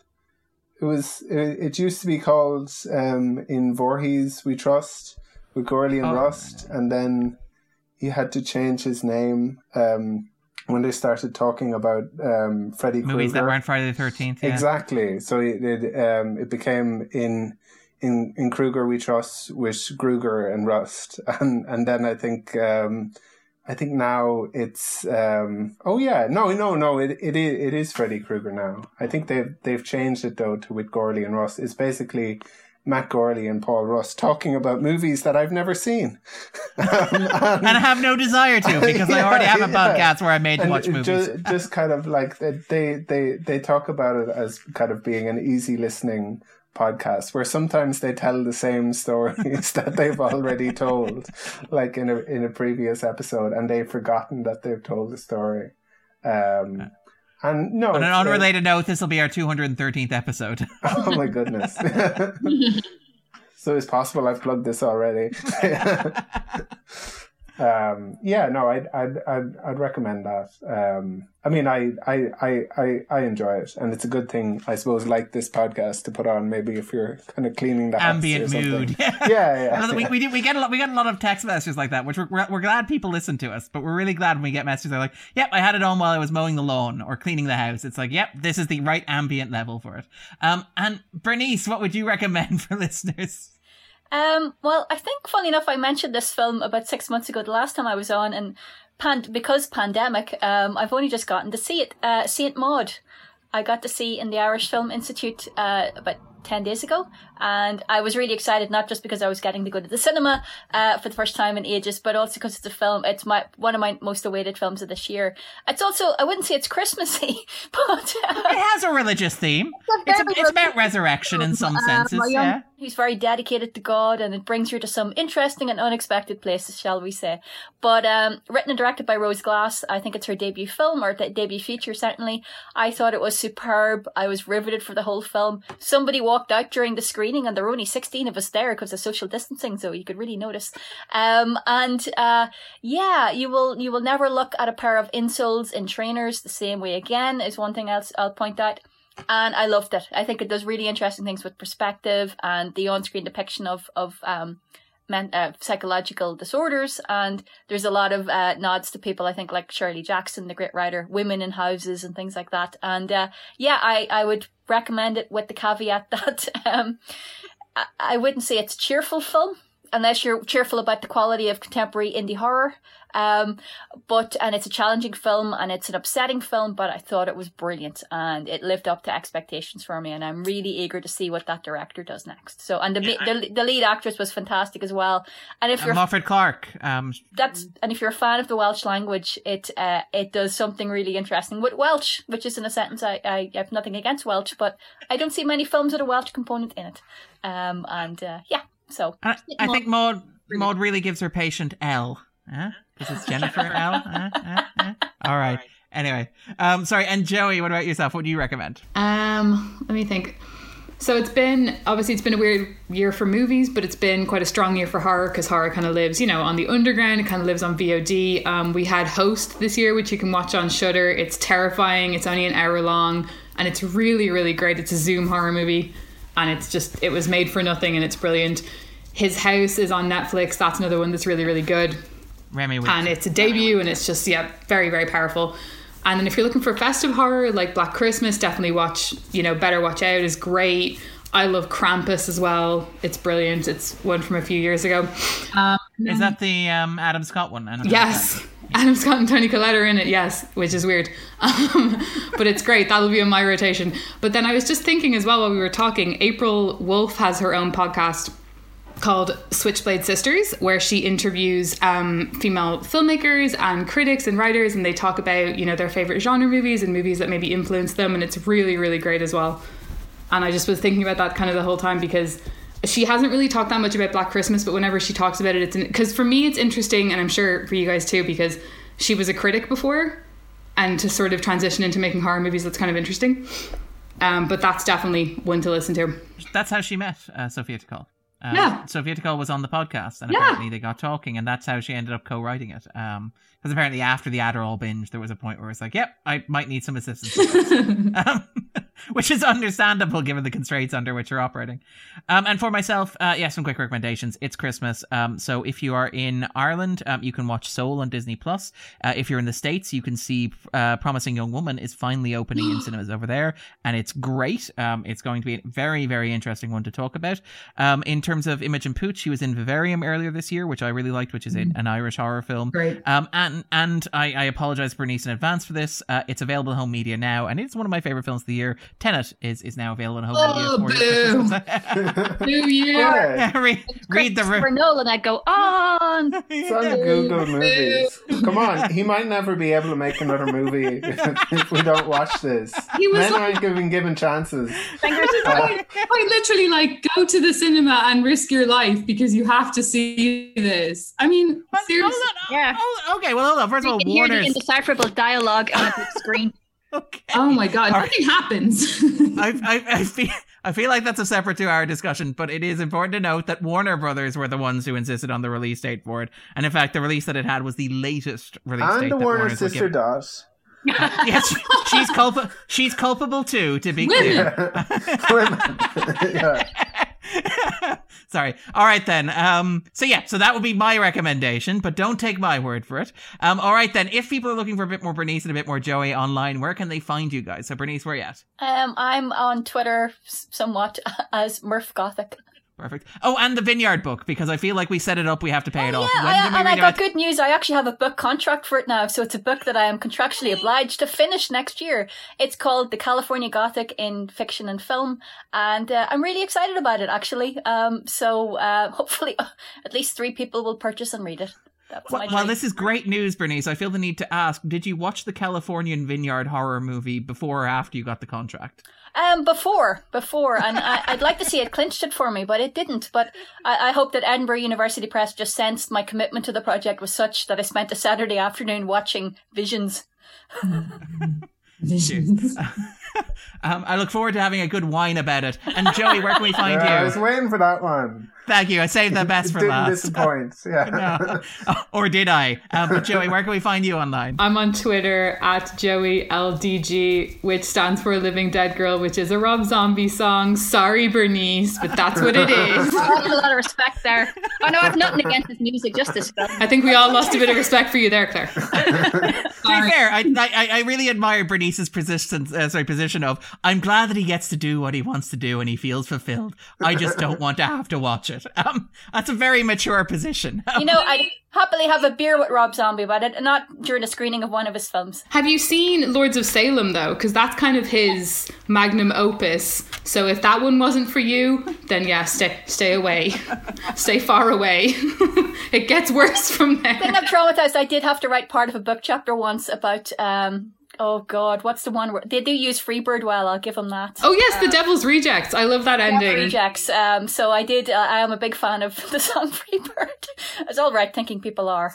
So I'll give him some. I did enjoy that sequence, but that's my highest praise for Rob Zombie. Yeah, so that's a good note on which to end. And you also write for a variety of places as well. Is there anywhere we can find your work in particular? Yes, I write for Wicked Horror. I write for a place called The List, Vague Visages. I did write for Birth Movies Death when it was still a thing. Oh, sorry, yeah. But yeah, you can find me pretty much lots of places. All right then, for ourselves, we preempted our Dune episode to talk about Black Christmas this week. Next week, because it's releasing St. Stephen's Day, the wonderful Niall Murphy will be joining us to talk about Citizen Kane, possibly the greatest movie ever made. And then to bring in the new year, we will be talking about David Lynch's Dune with the wonderful Charlene Lydon and the fantastic Joe Griffith. So we're really looking forward to that. Take it easy, guys. We'll be back next week. Bye. Thank you so much, Bernice. Thanks so much, guys. Thank you. Happy Christmas. Cheers. And God bless us, everyone. There's no more protecting you. No, he said, she said, what was true. Don't say that this was all my fault, 'cause what you did is called assault. Ho, ho, ho, I didn't know. Ho, ho, ho, I didn't know. You're up in the frat